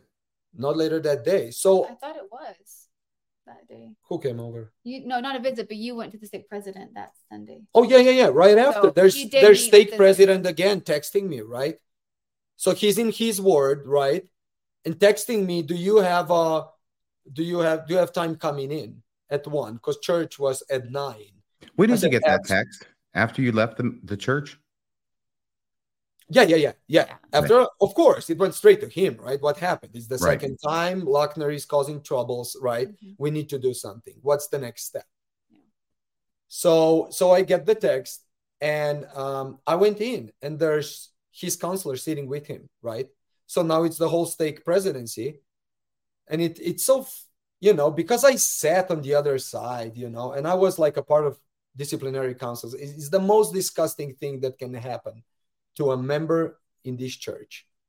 I feel ashamed, and at this point I want to apologize to every member in Slovenia that ever had to sit down with me while I was the branch president, and I was going with the district, right, with the district leaders' agenda fitting in, knowing somewhere deep down in me that this is not what I should be doing. This is not my job. This is humiliating people. This is not what we should talk about. We should go home, spend time with our family, right? And apologize sincerely to everyone. And I can always stand up and say that for sure. Like, it's, I know it today. I feel it today, right? And so I end up in front of 3 men. It becomes like it's pretty much questioning me. Why are we causing these problems? Why did I bring my brother? Blah, blah, blah. It gets heated real fast. So it's it's the stake president leading, and it's the 2 counselors just participating, right? Like trying to get a hand of me. And I see how he's troubled, how the stake president is troubled, because he's there in his tie, white shirt. He needs to come out, how, right? Winning this battle, right? But there's no battle. We're talking, right? So we keep challenging each other. He invites me to read the Book of Mormon, go and make notes, and at one point, like, we're talking about doctrinal things, I bet, right? And he gets kind of uncomfortable, right? Of course they get uncomfortable. And he says, this is the spirit of contention. We will stop here. We will not talk anymore. So that's where he comes. He transforms from the nice stake president into a soldier of, of the church, like putting down his life for those people in the big and spacious building. Right. Yeah. Nothing says you're winning the argument like playing the spirit of contention card. Yeah. One comment from that meeting that really bothered me, that Me Too relayed to me later, was towards the end, he was asking, you need to calm down your actions and not be just so disruptive. And then he kind of threw out this comment of like, are you even a citizen here? Because as maybe most can figure, if we came from Europe, we did have to go through the immigration process. And if anyone knows what that is for a family transitioning to another country, especially into America, it's like thousands of dollars and 2 years of stress. And to try to like throw that at someone from a church leadership position to try to scare him, I just found it so shallow, just so low of a blow to like throw even like the legality of that on him, or as a threat. Like, are you even one of us? As if it's like some competition. It just seemed really, it just saddened my heart to hear that. Yeah, and I asked him, and I said, "Excuse me, brother, did I hear that correctly? Are you threatening me with police? What's this all about?" Right? And it ended up like I said, you know what? I suggest you do your part. I'll do my part. But he tried to convince me and have me announce there like that I will come to church, worship peacefully, sit in the pew. I'm not allowed to talk anymore. Yeah. He told me you're not allowed to talk in any meetings, come, we love you, we miss you, but be there in that corner and shut up, right? And I said, I can't promise you that. I don't even know if I'm going to be alive tomorrow. Like, let's see what happens. You can never. Let's see where the Spirit leads us. I'll do my thing. You do your thing, right? But I don't like your thing. left the meeting, right? There was counselors challenging me and saying, you should be more respectful, I don't know, the second one, I've never spoken to him before, but he goes like having his back, right? So you should be more respectful. When the bishop turns your mic off, you should go down with no comments and sit in your pew, and like, just be there and not talk anymore. You lack. I said, well, I guess you know how that goes because they turned your mic off 5-6 times, right? I mean, what you do when they turn off your mic? Do you go sit down so quietly? It's like, no one's ever done that. Yeah. So that meeting, yeah. It takes some American Mormons, a Slovenian, to come over and teach them about freedom of speech. Exactly. Yeah, I think it should start there, right there. Yeah. But I am concerned, though, and I know you've already addressed it, that the stake president brings up in this meeting with you the question of whether you are a citizen. Yeah. Right. And then it kind of throws. Let me just say, I mean, if you were to get in trouble with the law, that could have a really negative impact on your citizenship here, right? Like your entire family. Sure. Yeah.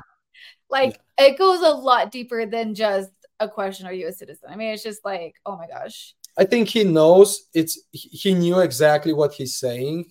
It was intentional. It was like a threat, like directly to me, right? And I said, are you talking about like, at least? Sorry? Implicitly, at least. Yes. So I said, he said, you can talk, whatever, like just not on the church property. You're not allowed to speak, I said, so I can go on the other side of the road, like, and I can talk there and shout, like, and he was like, just, there's no answer, right? Like, of course I can do that, right? It was like a rhetorical, but that's how that meeting ended. Right? Let me check, excuse me, who's Andrew Evans, Sarah? I believe one of my childhood friends. Andrew Evans has got a comment up here. It says, hey, Sarah, miss you, old friend. Aww. I feel like this is an episode of This Is Your Life. Yeah. Wonderful. Okay, great. Miss you too. I like it. Connections being made. Okay, now, let me just ask the direct question. When do the cops show up? 6 days after I left the stake president's office in the meeting. So the next that was Sunday. The next Saturday, 2 cops knock on the door in the middle of the day. Sarah.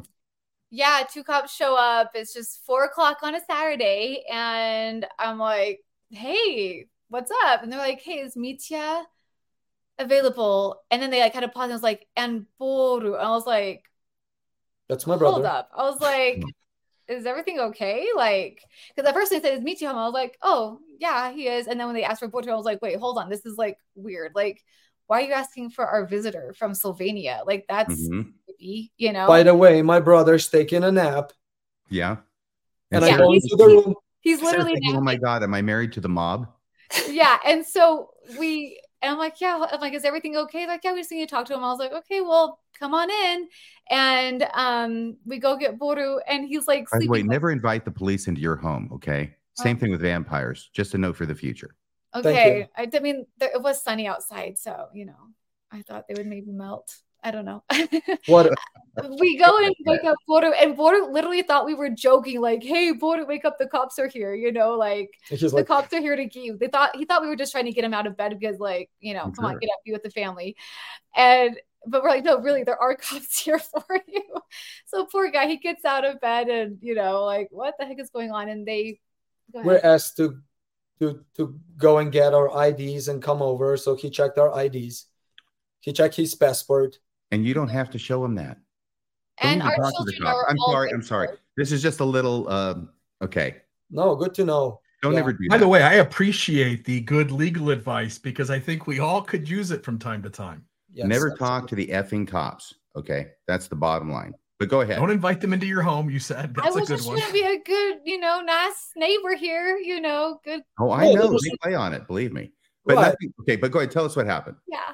So no, we showed them our IDs, and I started asking them, saying like, gentlemen, like, can I know who issued this call? And he said, oh, I would have to go back to the car and like check it. I said, was it the bishop or the stake president?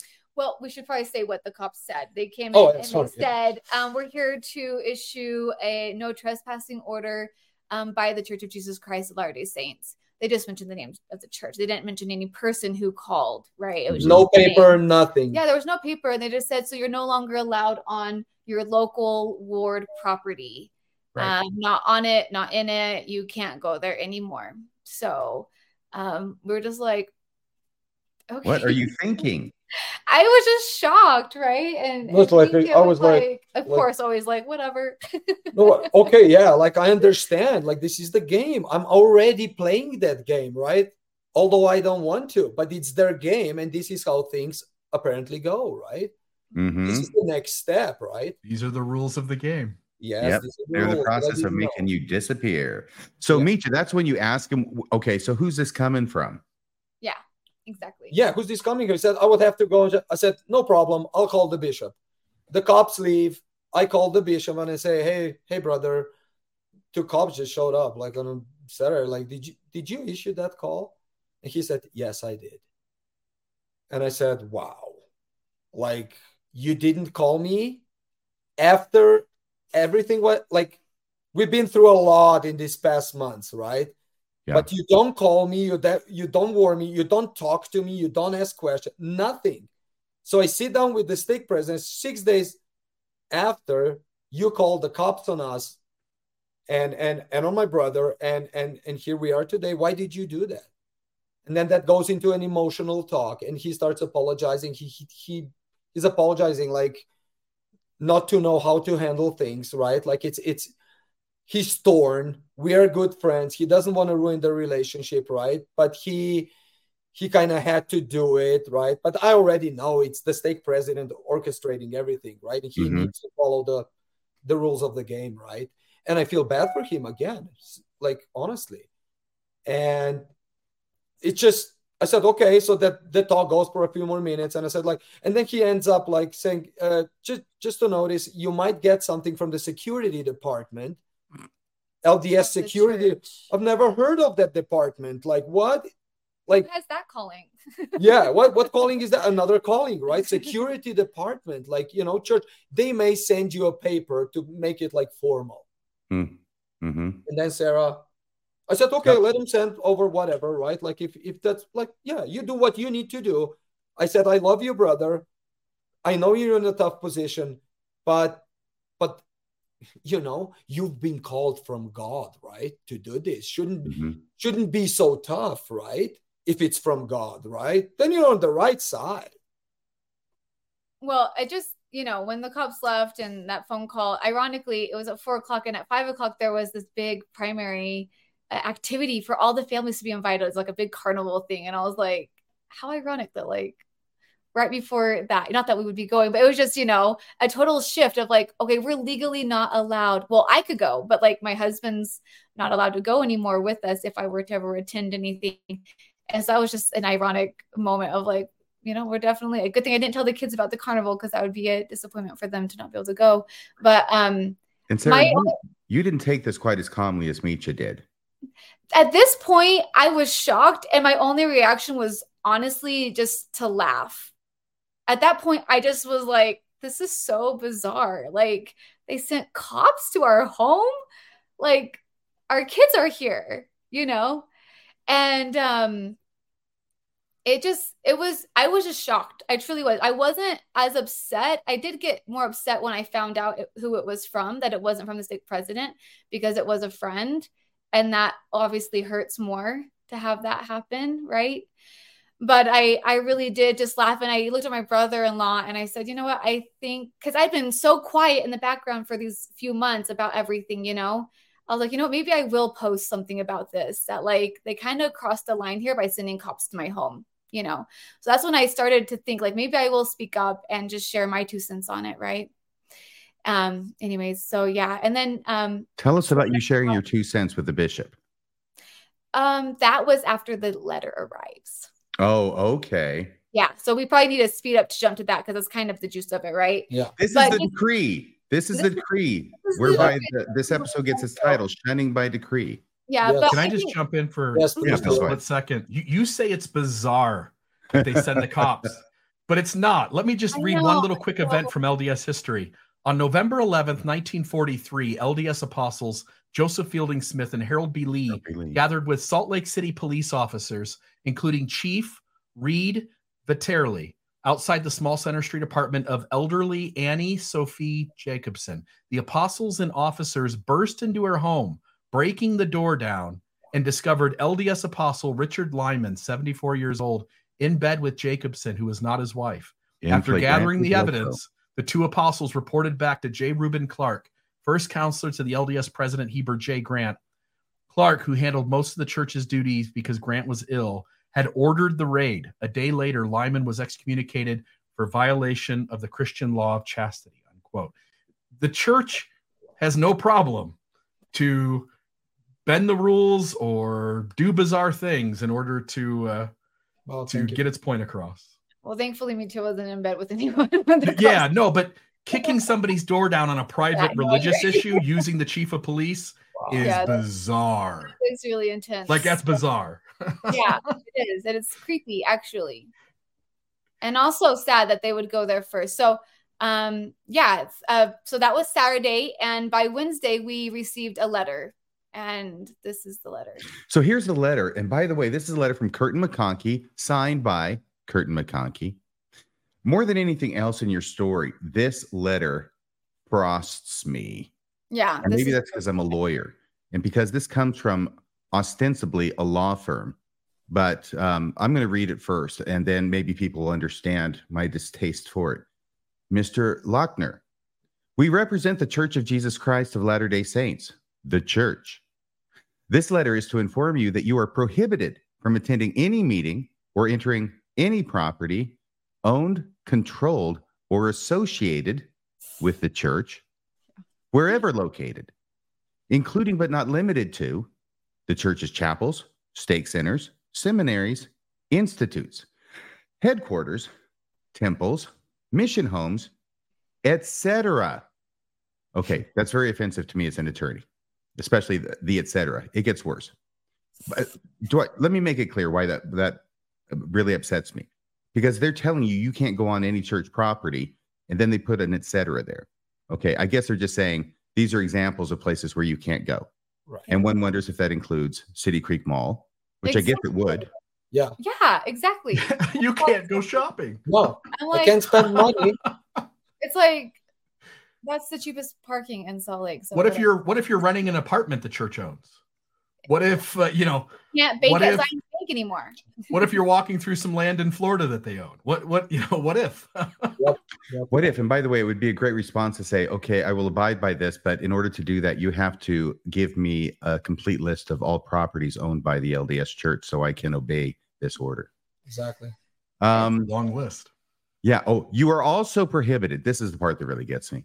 You are also prohibited from contacting any leader, volunteer, missionary, or employee of the church, whether by phone, electronically, in person, or via third party.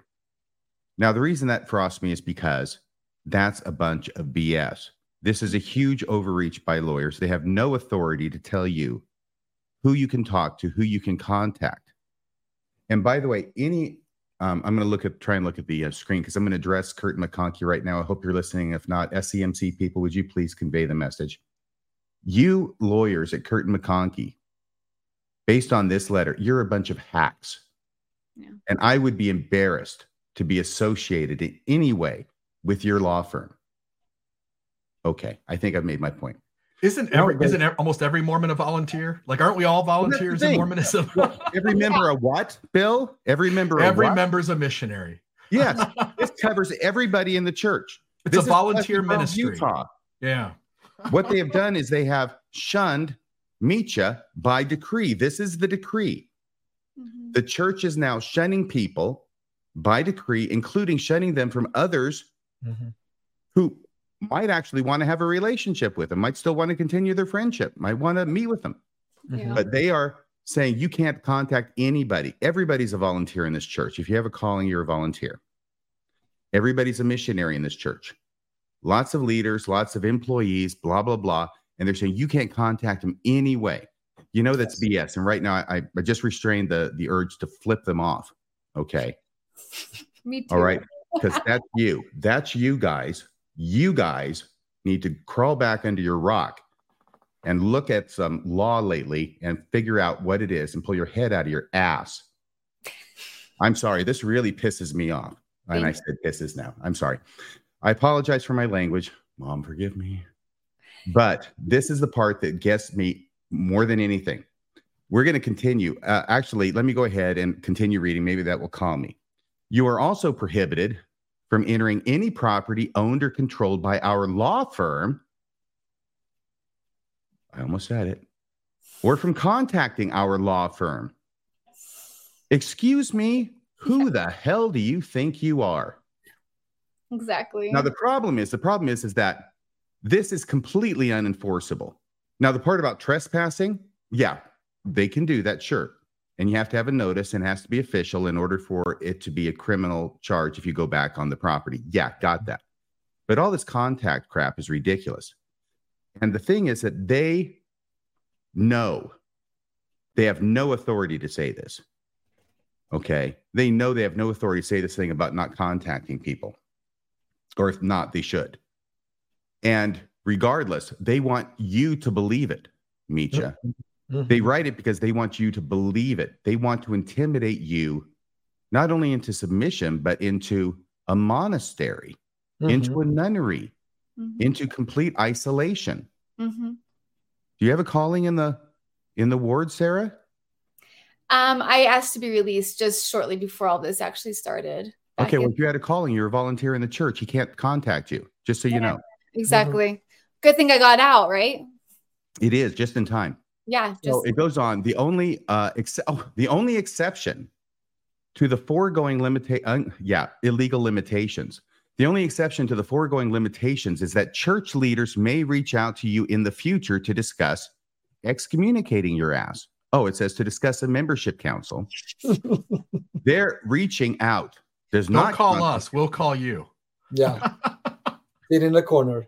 Somebody's going to have to, you're going to have to mute me, Bill. Their reaching out does not constitute permission for further correspondence, which we had no legal right to prohibit in the first place, nor does it negate the effects of this trespass. So you're still trespassed. They can reach out to you, but you can't reach back. And only if it's about a membership council. You are prohibited from responding to church leaders following any membership council.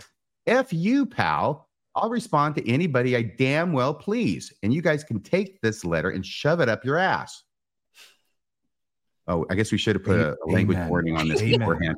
I thought, get the kids out of the room, guys. Folks. Amen. Okay. So then it goes, your immediate compliance is required because we may not be God, but we're God's lawyers. If you come onto the property described above or contact leaders, volunteers, missionaries, workers now gets added, okay? Workers or our law firm. In violation of these restrictions, church leaders or our office will call police, and you may be subject to arrest and prosecution, as well as additional restrictions for trespass and harassment. Yeah. Sincerely, no signature, because nobody at Curtin McConkie has the cojones to sign their freaking name to a trespass letter. Yep. You guys are a bunch of gutless wonders, aren't you? I hope you really feel happy representing this church. Yeah. I hope you charged them a buttload for writing this piece of crap letter, too. I was going to say, they certainly get paid well. Yeah. Whatever. Sincerely, Curtin McConkie typed. Oh, man. Okay. So I've said pretty much everything I have to say about this letter. Does anybody else have any thoughts? I think Sarah does, because that's a turning point. Or no, so yeah, like I said, I have been pretty quiet through all these months. The only time I had really spoken to anyone was really to Mitya, saying let's just tone it down a bit, or applauding him for being brave to go into sacrament. But when this letter came, I waited for him to get home to open it, and when we read it, we were just outside. Honestly, the kids were playing. I read it. And I just went into this, almost like an anxiety attack. I was just shaking. It went for, I couldn't laugh anymore at the police. I couldn't just be whatever. I couldn't just brush things off anymore. It literally lit fire in me because I felt so betrayed by the church that I've been so faithfully dedicated, like so faithfully, like whole heart and soul, like you couldn't be more in. I feel like, then not to like put me like on a pedestal, but I was truly in with those who were truly in. Like I was in, and I felt so betrayed. I couldn't believe that anyone could write this letter to my husband, let alone the church that we had both served faithfully in, you know? And I was on my way to a nail appointment, but I said, I'm actually leaving early now, guys, because I have to go straight to the bishop. I can't breathe. Like, this is not okay. And so even though I technically am a third party contacting a leader, I was already breaking the rule by going to the bishop. But I just... Not if you're not doing it at Meech's instruction, but go ahead. Okay, thank you for the clarification. Yeah. Yeah, it was on my own free will, for sure. I just flew over there, went straight to the house, knocked on the door. I was just shaking. I'd bawled the whole way that I got to the front door, and I kind of like put myself together so I wasn't bawling at the time I knocked on the door. And the bishop and his wife welcomed me in. They hugged me, and I was just like, thank you again for all this lovely, like, you know, as if nothing's happened, you know, like, oh, so good to see you. How are you? And I'm like, I literally can't even say hi. I said, can I please speak to you, Bishop, right now, privately? And I was just very short and quick, and he took me downstairs. He was kind of like, not sure where to go, right? I just kind of like came in, and we went downstairs, and before he like could even sit down, I just shoved the letter, you know, in his face, and I said, can you read this, please? And he started looking, and he goes, oh, I have this. And I was like, whoa, what? I'm like, you have a copy of this already? You know what this says? And that was just another blow to my heart, because I was like, I thought you would be shocked to hear what we got, you know? And I was like, you're aware of everything that's going on here? And he goes, yeah. And so honestly, he did not have much room to speak at all. I was just throwing fire at him, just like, and I can't even remember what I said, honestly. I just was spitting fire. I was so mad. I was crying. I was yelling at him. I was way more aggressive and throwing harassment than Nietzsche ever did in the chapel. And I was in his home, you know, like totally inappropriate of me. But I probably whoa. Sarah, totally appropriate, totally deserved. Thank you. Okay, go ahead.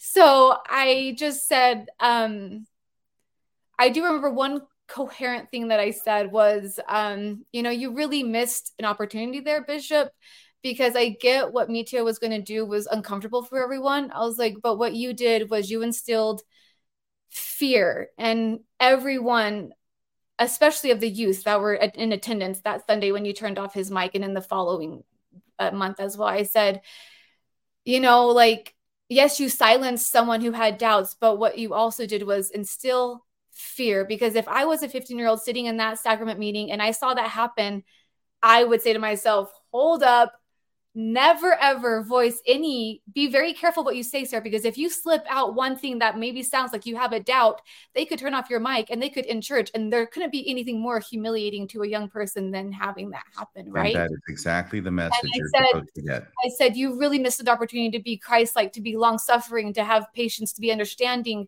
when it's uncomfortable, you know? I said, what if you would have just let him speak for 3 minutes? And then let him go sit down. And then you get up and say, thank you, Brother Lochner, for being so vulnerable to share that with us. We hope you find trust again. And then move on with your meeting, you know? It's like, you understand like the difference that would have set, that would have made people feel like this is a safe place to be. But what you taught is this is not safe. And what you've taught is that their reputation is more important than the well-being of anyone in that room. Because like I said earlier, shutting off the meeting was more traumatizing than what he could have said, you know? And half the time, I mean, let's be honest, so many people in that room are like not even paying attention. They're on their phones, right?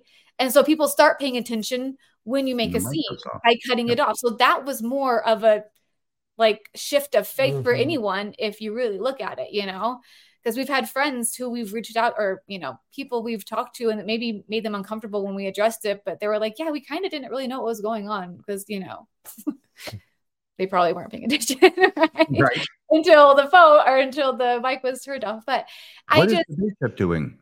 What is he saying? Who? The bishop, while you're... Oh, he wasn't speak. I didn't let him speak. I was just going 100% all the time. And then I left. Honestly, the last thing I said, I want nothing to do with this organization. Anyone that can write that is disgusting, and I want no part of it. I want my name removed immediately. And I ran up the stairs crying, and I left. And he later texted me and said, I know you're really upset, and I totally understand. there was one line that I'm hesitant to share because it is someone that I have cared about, but you know, they say like, we're just really sad that you don't feel our love. And I'm saying, I'm sorry, but that's extremely manipulative language there, because you've sent cops to our home. You've sent an extremely aggressive letter, and then you're shocked that we don't feel your love. Like, I don't want to hear that anymore. You know, I'm sick of hearing that people love us whenever this shit happens, you know, and then they act like it's just like, it was just mind boggling. So he reached out to me the next day and said, I understand you're upset. I'm happy to send you the info you need for your name to be removed. But I would hope that we would be able to speak again. I didn't really get to make my point.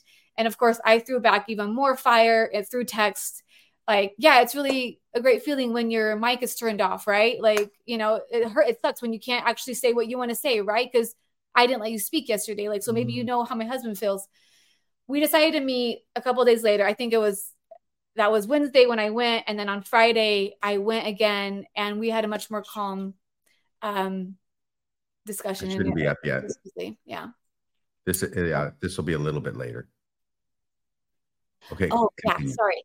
No, so I met with him again, and that time he had, you know, cleared out his home, and we sat in the foyer, and it was nice. And I did stay calm. And, you know, he explained to the processes of the church that once you call the police, you have to contact the stake president, and that this letter is automatic. And I said, do you believe that what my husband did is deserving of this letter? And he said, no, it's not. And I said, well, then what can we do? He's like, well, I'll do what I can to remove it. And I was like, I don't know if that's possible, but it got to the point where he's like, well, what if Mitya doesn't want me to do that? And I said, enough about what Mitya wants or what I want. And why wouldn't Mitya want to have it done anyways? But like, enough about what the stake president wants you to do, about what I want you to do. I'm like, what do you want to do? If you look at the situation, what in your soul feels like the right thing to do? You know, I said, this is where the church has failed me. It never taught me to have like critical thinking, or like even to trust myself. I had to always follow the book, you know, like, stop following the book here. Like, this is not righteous, you know? And anyway, so he said, well, Mitya never reached out to me regarding this letter. I'm like, he's not allowed to reach out to you regarding this letter. Have you read the letter? You know, I'm like, why are you expecting him to come to you? Like, of course, Mitya is silenced. You've put him in a corner, put a black sackcloth over his head, tied his hands behind his back, and put duct tape on his mouth. And you're just keeping him there if he can't make a move anymore. And we're in freaking Utah County. What do you think this feels like to have this letter over your head in Utah County? And he goes, I can't even imagine. I said, yeah, you can't, you know? And when I said, like, he can't contact you, he's like, oh, well, he could contact me. I'm like, no, you haven't read the letter. These are serious threats, like arrestment. Okay. Like, what are we supposed to do with this? There's no end date. Right. And it's not even in America. It's like worldwide. Even if we go back to Slovenia, you know, good thing the church is small there. Right? So it was very heated, and it did end on a much better note. And but again, it's just sad. It's just sad ending, because there's really no like. Well, I wish it were the ending. Sarah, I really appreciate your sharing, you know, how you felt and everything that happened there, because I know this it's not been an easy process for you. I know it hasn't been easy for Mitya either, but easier than for Sarah. Yeah. But it's not over yet, because last Thursday, by the way, I keep jumping from main point to main point. Let me know if there's anything I'm skipping over, okay? It's all good. Okay. So last Thursday today's the 13th. And so that would have been 6 days ago, probably the 7th. Yeah. September 7th, 2023. Mitya gets a text message from the stake president. Yes. Is that Brian? Who shall not be named? Yes. President Morgan. Okay. So it's Brian Morgan. Okay. Got it. There you go. Oh, we're going to get that. In Garden Grove or Pleasant Grove? Pleasant Grove. Look, these guys should not be able to hide behind some kind of blanket of anonymity, which they want and they crave, and they try and enforce and get people to be scared to mention their names. This is Stake President Brian Morgan. He's down there in Pleasant Grove, and he's just going to have to suck it up and have to deal with having what he's done told to other people. Okay? Sorry, President. Sorry, Brian. but go ahead. Now, Micha, you got this on Thursday. It looks like at 1:33. Oh, it may even saying, LOL, I blacked the wrong name. Hi, Micha, doesn't it? Hi, Micha. I'm glad you blacked out the wrong name. And by the way, I think, blocked out me. Nathan, are you one of theirs? Like, Sorry. I meant to like pull it down and fix it. But yeah, you know what? We'll just roll with it. I'll just say, like, we try to go to great lengths to redact things that are appropriate. I don't think this is an appropriate thing. This is a church leader who is reaching out to you. This isn't a confidential message. It's not protected by anything. We're not exposing some innocent person. This is somebody directly involved. I don't see the issue here. Yes, and there is none except the one that they would like there to be, so they could hide their works of darkness under a cloak of anonymity. Go ahead. Do you want to read this, Bill? By the way, the black name's Micha. Okay, so hi, Micha. Hey, brother. It's President Morgan. I wondered if you would have time to just come in and visit with me on Sunday at 1:00. Just you and me. I feel bad that we've not had time yet. I've been super busy, but I would love to understand a little better your feelings and help you move forward. Oh, okay. So this is nice. So you responded, right, Micha? absolutely, I always do. Okay. Could you read your response? Yeah. Hi, President Morgan. You actually say Brian. Hi, Brian. Because I don't call him president. And I know. Yeah, Brian. Hi, Brian. Happy Friday to you and your family. Thank you for inviting me to come in on a Sunday. But since it's not a membership council, I don't think I'm allowed. Don't you think? And that's because you're referencing the letter you got from Curtin McConkie, right? Absolutely. Okay. This is the reason you bring it up.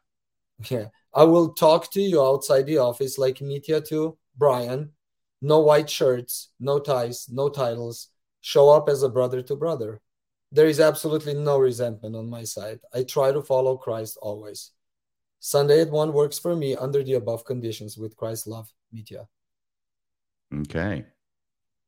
And so then response from Brian Morgan, the state president. Mitya, thank you for responding. You are, of course, allowed to come visit with me in the state president's office by my invitation. Danger, Will Robinson. The purpose is to actually discuss the need for a membership council. By the way, notice the bait and switch. The original message is just come in and talk to me. We'll just have a good conversation. Just friend to friend, right? And now he's saying, but the purpose is actually. That's why they call him Two-Face Brian.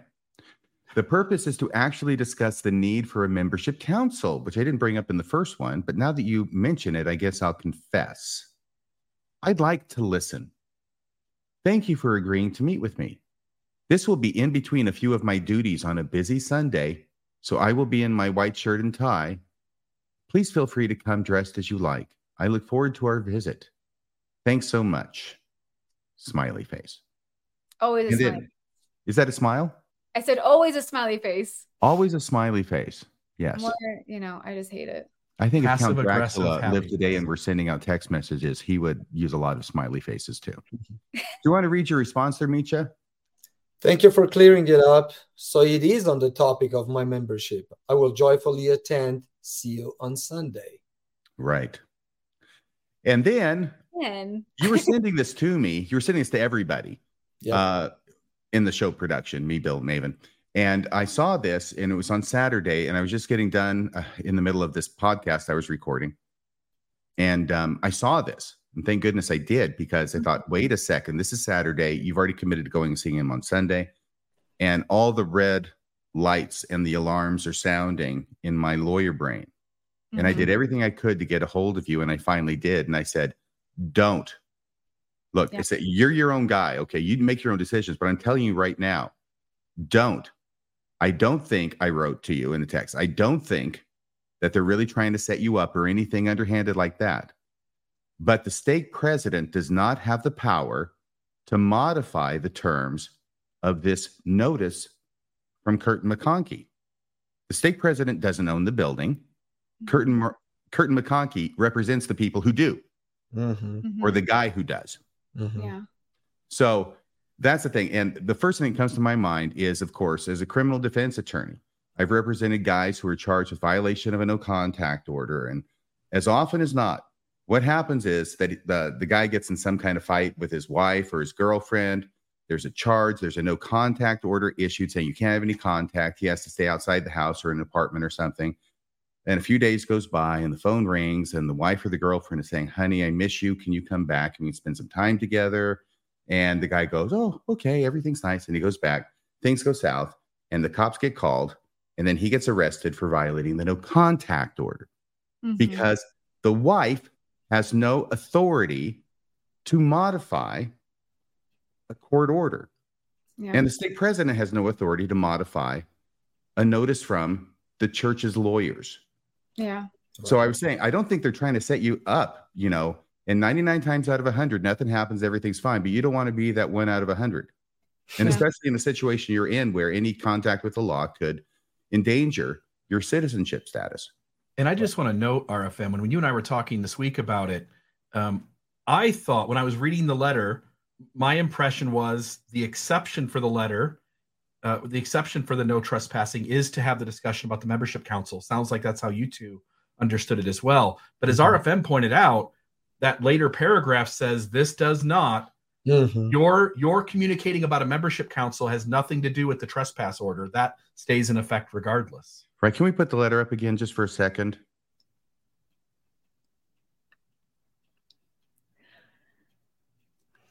And you'll see that a straightforward reading of this could apply to communication, but not to trespass. The middle paragraph. Yeah, they're reaching. Yeah, you want to read that, Bill? The only exception to the foregoing limitations is that the church leaders may reach out to you in the future to discuss a membership council. Their reaching out does not constitute permission for further correspondence, so the first part of the letter, nor does it negate the effects of this trespass, the second part of that first paragraph. Hence, it's still in effect, even though he wants to meet with you about the one thing that is the exception. Right. And he says, of course, as a stake president, I can, of course, invite you. And he may legitimately believe that, but he's wrong, legally speaking. Yeah. So you took the advice and you sent your stake president another text, correct? Correct. And we have that? Yeah. Misha, could you read that? Yes. Start off with Brian. I'm letting you know I will not be coming in tomorrow.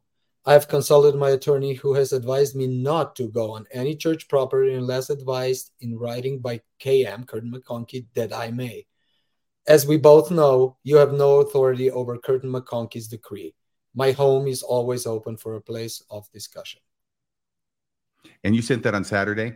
Yes. And what, if anything, has the stake president communicated in response? It's almost Thursday. I didn't get anything back. So Nothing. Zero. You went to the invitation to our home. Would have made some lemonade, you know? Yeah. No, it's sad. It's zero response. So it is interesting. But he loves me and he misses me dearly. Oh, he's going to love you to death. I know.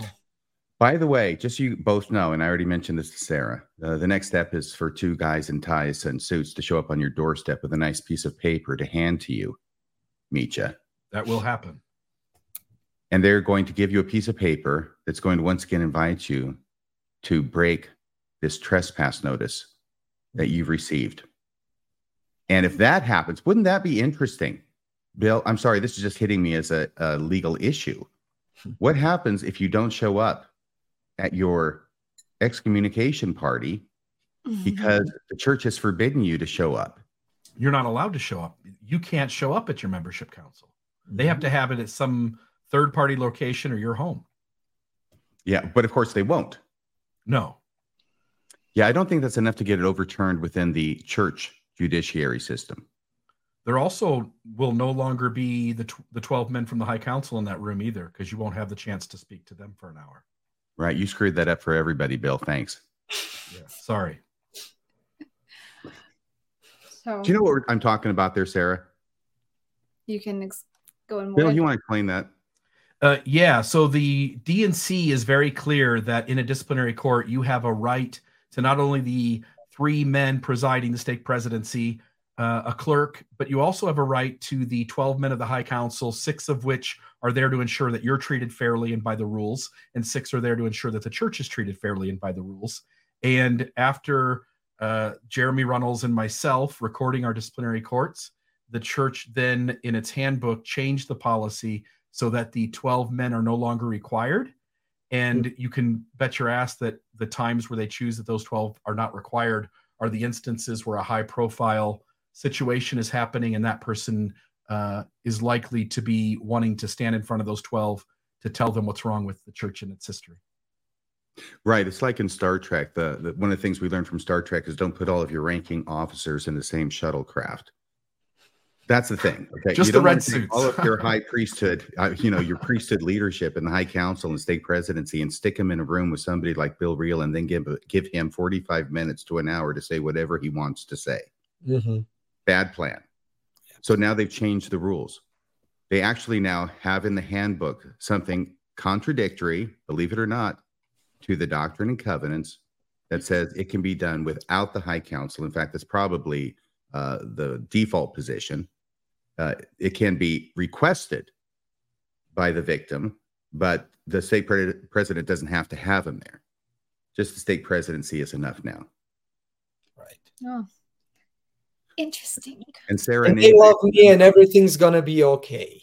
Yeah, and by the way, the recording of that is available at Mormon Discussions for Sarah and Meecha and anybody else to listen to. Isn't that correct? A cleaned up version, right, Bill? There's a cleaned up version on YouTube without all the static from the recording device being in my tie. Yes. Whoa, are you coming out with this now? Yeah, I mean, I've come clean in several places about how that whole thing went down. And again, I never lied. I wasn't my recording device. I didn't push record, and I didn't place the device on myself. I'll refrain from cross-examination at this point. Yeah.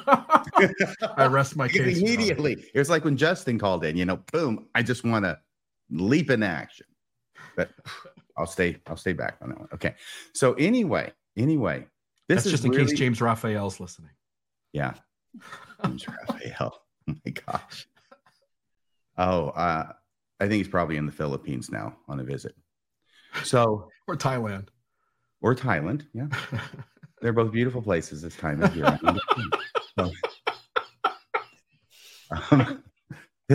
Sorry, it's a little inside baseball. Everybody in the audience gets it. We know about that.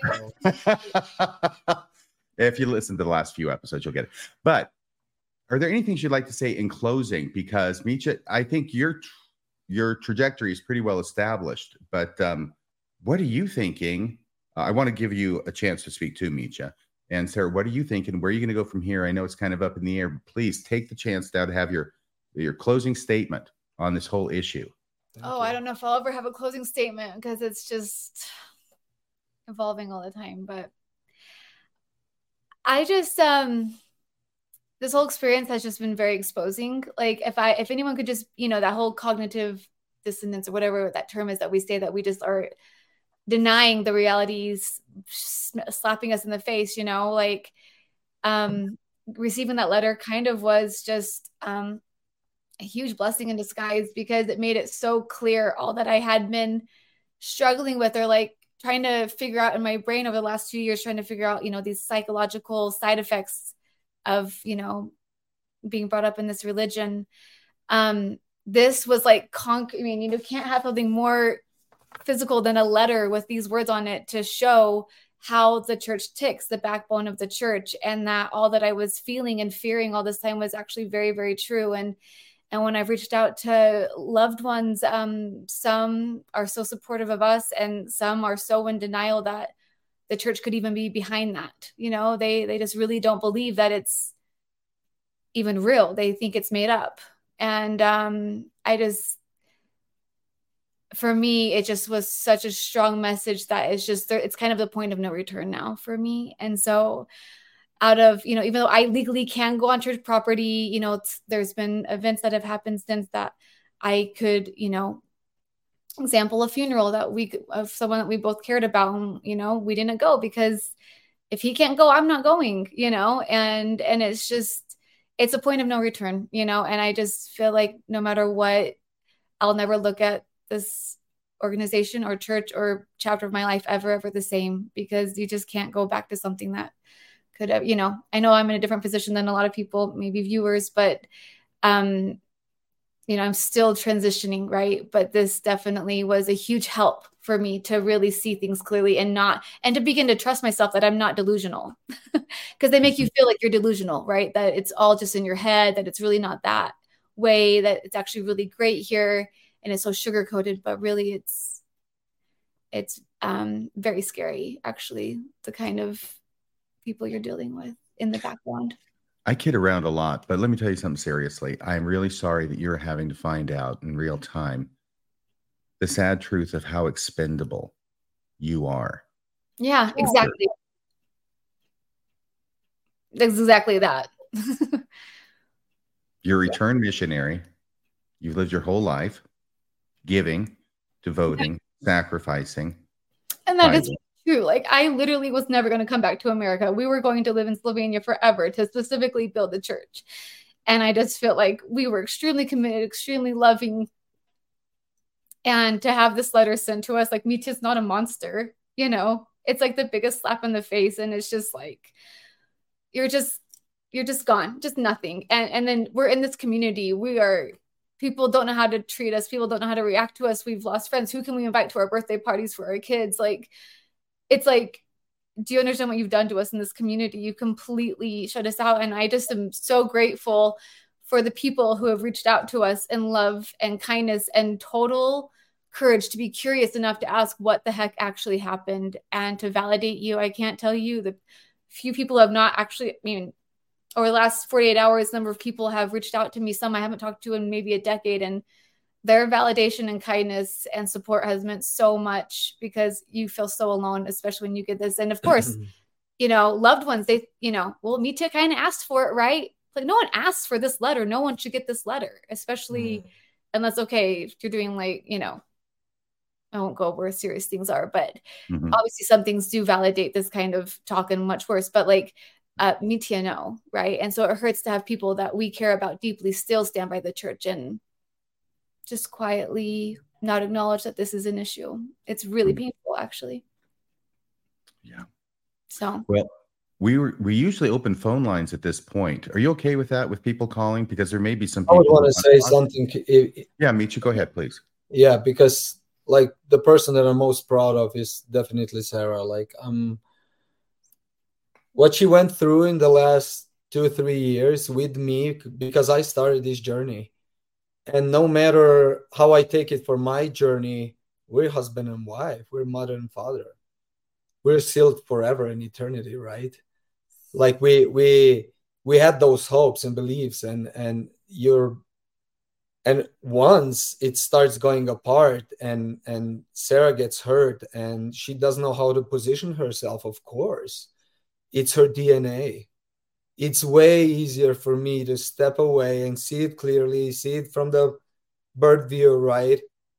And look down but just what she went through, and it's not just us, it's the whole family, right? It's siblings, it's our parents. So I'm seriously proud, and we've never been stronger. That's how I feel. We've never been stronger in our marriage than now. Because if Christ is the Lord, and if he came and if he went to the cross for us, if I'm saying if, right? Then what is our job? Like, to accept what he brought. He brought the sword, right? He brought the feelings of being uncomfortable. That's what the gospel is all about. First, you need to be uncomfortable, right? And then you're going to start realizing what I have to change. But not this church. We did that, and we keep doing that, and we are stronger than ever, and we'll do what is right. We'll try to do what is right. I strongly believe we took the right path. We're addressing things that are wrong. And it's sad that we're at the point where we try to help people see, and we are there with our own example, but they have to go their own path, right? And it will take time for some, and some will wake up, and that's it. Time will tell. Yeah. Okay, Bill, can I read the phone number? It's 662, answering my own question in the affirmative, 662-667-6667. 662-667-6667. While people are calling, I just wanted to mention That the bishop said this letter goes out automatically. That was the word that you said he used, Sarah. I don't It want to goes be out automatically. This is not a one-off. And I have been in contact or contacted by another person who's received a letter that I think is identical to this. Mm-hmm. So this is what they're doing now. This is a matter of policy, that they're sending these out to people who are saying things that they don't want anybody else to hear. Yeah.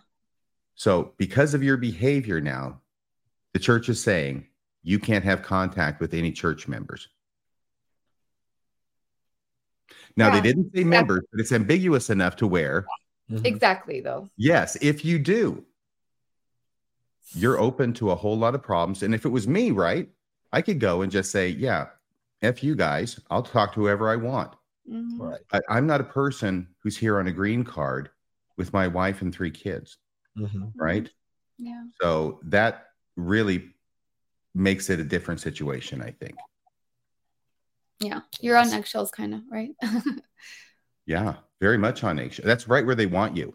And there's no end date, so it's like No. Mm. So Bill, any calls yet? Yeah, we've got the phone banks full, so let me go to the first one. Is it President Brian? We'll find out, won't we? Okay. Oh, yeah. All right, caller, what's the name? G'day, Bill. It's Peter. How you doing? Great. Sweet. Can you guys heard that as well, right? Pele? I don't know. Oh, but you heard the phone call, right? You heard him talking. Okay. Yes. Say the name again, my friend. Peter from Australia. G'day, Bill. It's Peter. Peter, gotcha. Awesome. Thank you, Peter. Richard and Sarah, just one question for you guys. How's this been affecting your children? Thank you. I would say our oldest is 6, and she's very much well aware of this, and she's heard us have conversations with others. And so we haven't gone into detail about, why we're not attending, but they are aware. They all saw the police come over, right? So they were like, why? They ask questions. Why can't daddy go back to that church anymore? And we just simply say they don't like what he said. And she says, why don't they just let him talk? So, and we did have someone we are close to who was concerned that by having them with us when Mitya posed that would be alarming to them or, causing them trauma. But to be honest, we have footage of other parts of the sustainings that we didn't show because it does show our children. And it's very clear that they were coloring. And when they noticed the camera on, they were like making faces in it. So being very not at all troubled by seeing my husband oppose, the only one in a room of 700. But we do attend other churches, and we also are home a lot together. We go to the mountains a ton. So we just try to keep a healthy balance of people believe differently. And it's just best that we're together as a family. So I don't know. What would you say? Yeah, for sure. Like, you're right. But they're not old enough to comprehend what's going on, right? Like, yes, the oldest, she's 6 and she's super bright. And but they know, they sense, we all feel, right? Like they see me talk to people, they see me raise questions, they feel the energy, right? They know we're not going back to that very building. They know they're not going to see their friends in that very ward. Yeah. They're not going to go to that primary thing, right? Or it's just... So they miss their friend. I would say they miss their friends, but those who have been open enough to stay close to us, we still are able to get with them, here and there. But it is, again, it's a shut off. It is limiting their social life as well. And they do feel that. But as far as they are young enough to not be super, involved, but It's so interesting when it's okay. I think it's better that they were younger when this all happened. Right. When you start the journey, you don't know what's going to come ahead of you, right? Like it's, and you're learning step by step as a father, as a husband, like, and you go and deal. You put it on the table and that's it. Let's eat it, right? Like it's. So I hope that answers your question. Yes. Thanks for that. That's fantastic to hear. All right. Thanks for the question, Peter. Throw another shrimp on the Barbie for me, will you? No, Barbie. no, she's out. I accidentally started to hit hang up as he started to talk. Sorry, Peter, super sorry about that. We were kind of closing off the call, so that was my bad. I believe the next caller is Casey. Casey, are you there? Stacy, how are you, my friend? Yeah. Good. I got one of these terrorist letters, and Kurt McConkie is a terrorist organization. And my situation is very, very, very different. I never disrupted a meeting in any way. The quick timeline, I got this letter after the stake president had told me to set up a meeting with him. But it gets even crazier than that, because when this letter showed up registered mail to scare you even more, and my letter doesn't give any opportunity for them to talk to me, even though the stake president did. The stake president was told by the first presidency to reach out to me and tell me the decision on my appeal. I was X'd for supposedly public opposition to the church through private email to my bishop, which I never did. I didn't oppose the church leaders or doctrine in my emails to the bishop, but they make up stories when they want to X you. So anyway, the first presidency didn't even know that their attorneys had been weaponized against me, because the stake president was told by the first presidency to set up a meeting with me a few weeks after I got the letter. And I contacted his executive secretary and said, how do you do this? I've gotten this letter. How am I supposed to? And I couldn't get an answer. I never had a meeting with him. And I never found out what the first presidency's decision was. They operate with aggression. They're all aggression. They're very fragile men. And speaking of cops, the state president had the cops come to my house. Missionaries had come to my house. They were in the neighborhood. So they came to me. And then a few days later, the cops came holding that letter, very similar to his letter, telling me I'm not supposed to talk to the missionaries, even though the missionaries came to my house. Yeah. Exactly. So these people. What town is this in where the cops do not know? BS, Stacy? What town? This is West Jordan, Utah. Of course, it's Mormon dominated. I knew the answer even when I asked the question. It's hand in glove down there, isn't it? Yeah. Yeah. So, and the cop showed up, and I told the cop, look, I can talk to whoever I want. And the cop starts using his phone to look up stalking laws. You know, I'm not a fan of cops anymore. And this was just so ridiculous, but I can't emphasize enough. The first presidency didn't know that their attorneys had been used to terrorize me and my family when they told the stake president to meet with me to tell me the results of their decision regarding my appeal. They didn't even know. So the left hand doesn't know what the right hand's doing, but they know how to terrorize people. Yeah, well, I'll guarantee you they can look as long as they want, and they're not going to find you having contact with missionaries to be stalking. Right.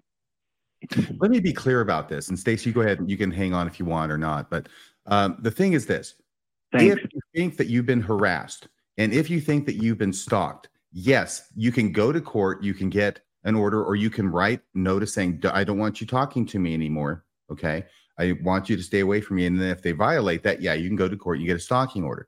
You can do that for yourself. You cannot do that for another person, with two exceptions. Minor children that are your children or that you're the legal guardian of, or vulnerable adults, okay, who you are responsible for, or your parents, right? So those are the two exceptions. I can't go to court and say, hey, I want to get a no contact order against this person and bill real. Here, I'm not his attorney, right? I'm just a person. I'm just a person. I'm not an attorney. I'm just a third party, right? I can't go to court and say on behalf of Bill that I want the court to enter a no contact order against Bill. I can't just come in out of the blue and say this person, you can't have any contact with Bill. Bill has to request that, and Bill can, or his legal representative, right?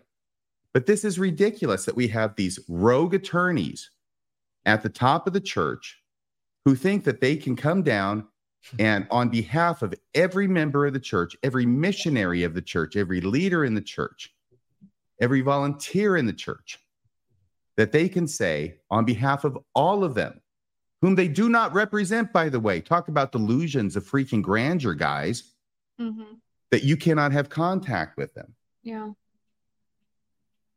This is why I say that 99% of lawyers give the rest of us a bad name. So thank you, Stacy. See, it's not just you. This is becoming a fad now. Yeah, exactly. Thank you. Okay, and then our last call looks like it is maybe Nick. And so, Nick, are you on the line? Yeah, I am. How are you? Good, my friend. Go ahead. Yeah, well, first, I just want to thank both of you for sharing the story and all the ups and downs. I was really struck towards the end of the part when Sarah ran over to her bishop's house, just almost in a rage. And just that whole experience of getting a hug where you feel like it's like you're acting like something's wrong. And then the whole discussion of, oh, you know, I'll do what I can and see what I can do about this letter that was sent. It's just protocol and hiding behind this handbook. That really has been my experience as I have left the church, is everyone wants to either act like there's nothing wrong at all, like you feel everything's really off, or the leadership hides behind the handbook and says, oh, well, there's nothing I can do, when you're just saying, well, what do you think is right? What should be done? Yes. And I was just wondering, this for everyone here, what is a healthy, mature response when you were treated this way? In my case, my family has been in church leadership for many years, and they will do the handbook response first, and the human response maybe doesn't even cross their mind sometimes. And what do we really do when that happens? What do we do when we're treated when people are hiding behind the handbook or just don't know how to respond? Well, what you described is the natural result of being on the short end of the passive aggressive stick. See, that's what happens when people treat you like that. You get confused. It's like, what's going on? I think Sarah did a great job of describing how it felt. Yeah, this passive aggressive stuff that Mormonism breeds, like mold in a petri dish, is the passive aggression among the members of the church. And they learn it from the leaders. So, because the leaders tell you can't be authentic. Okay. So you have to pretend to be someone you're not. And that someone that you're not is a church broke person. So then the authentic you has to try and find ways of coming out and expressing itself. It can't do it directly, so it has to do it passively. And that's the passive aggressive part, right? So yeah, it's endemic in the church, I think. And I think this is a classic example. Now, Meech and Sarah and or Bill, did you have anything you wanted to say about what Nick said? I just would add that, like, on that topic, there's a wonderful podcast that y'all have done, Why Are Mormons So Fake? Something to that effect. And it describes it perfectly. I listened to it like 2 days ago, and it was just like everything that I was feeling through this whole experience. I mean, anyone I came in contact with, that is how it played out. You know, just, I really recommend that podcast. I want to send it to everybody because it was just so real, just to have for social awareness. This is how we come off to people, right? And it's amazing that those of my, I don't want to like single one out, but loved ones who, or, you know, family or friends who have separated themselves from the church. It's incredible how, even if they're not even Christian or believing in a God or wherever they stand, they have been so, I will say, Christ-like in validating us and having compassion and being so real. You know, when they hear you, they validate you, even though they don't even really like maybe stand somewhere else, you know, personally. But I have been so touched by the unconditional love that I have felt from those who have had time away from this organization. I feel like it does come back into your life once you step away, because you're no longer tied down to those requirements anymore. Right. And for anybody wondering, that's Radio Free Mormon, episode 79. Why are Mormons so fake? Thank you. I can't even remember what I said in that. It's been so long ago. I'm almost at 300 now, but I'm glad you enjoyed it. And I'm glad that, the fates worked in such a way, or God or Holy Ghost or anybody worked in such a way as to bring that into your path. And before you get a letter, Sarah, I'm just saying there's nothing to prevent you from sending it to every member of your ward. Exactly. For now. For now. Meecha. Oh, go ahead, Bill. And then I was going to say, I have sent mass emails to all the members of my ward on several occasions when I was excommunicated, to notify all of them, because I'm here out in Utah and they're back there in Ohio, and these are all my friends, the people I cared about. When I was interviewed on Mormon Stories recently, I sent them all 3 episodes and said the first one is really faithful. I tell the story of how I converted and all the good things that happened in the church. If you only want to listen to that one, that'd be great. But here's the other 2 where I share all of the questions and concerns I have. You mentioned earlier in this conversation, you said Star Wars or Star Trek. I think you were referring to the red shirts, right? Are you talking about me? About don't put all your ranking crew members in one shuttlecraft? Yeah, you don't put Captain Kirk in there and Spock and McCoy.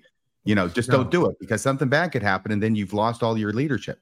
And it struck me, I went into the AI art generator really quick. It struck me that members don't get this, but believing members are all the red shirts, right? They're all sacrificable. Like you can get rid of all of them. They're all red shirts. And this system only cares about you so long as you can perpetuate the virus, belief in Mormonism, and so long as you're paying tithing. And the moment you are contradictory to those 2 things, you become somebody who can be sacrificed. You can be somebody who can be let go. You can be distanced from. And it really is unfortunate and sad. Yeah. Right.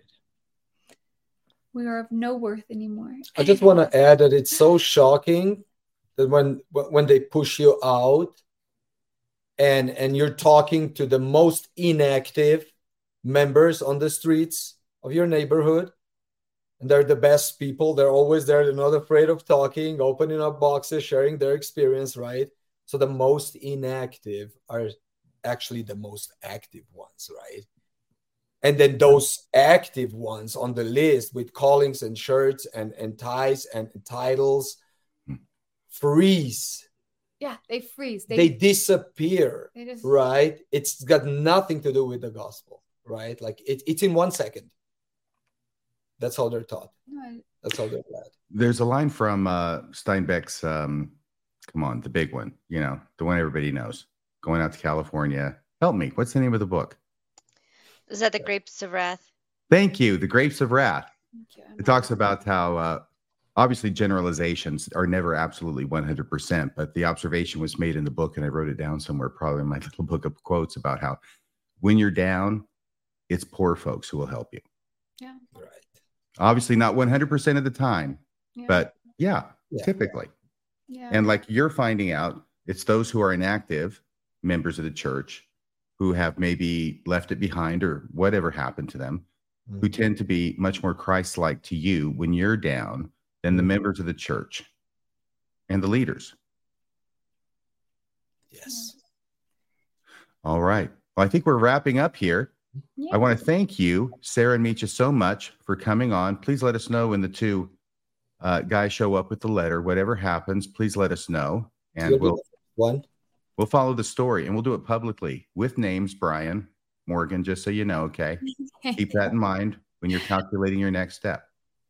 Thank you. We'll be here next week, same bad time, same bad channel. And thank you again so much for coming on the show. Thank you, Bill. Thank you, Maven. Thank you, everybody, for watching. Thank you. All right. We really appreciate it. Thank you guys for doing so much for so long. You're very welcome. We'll keep doing it too, okay? See you later. See you later.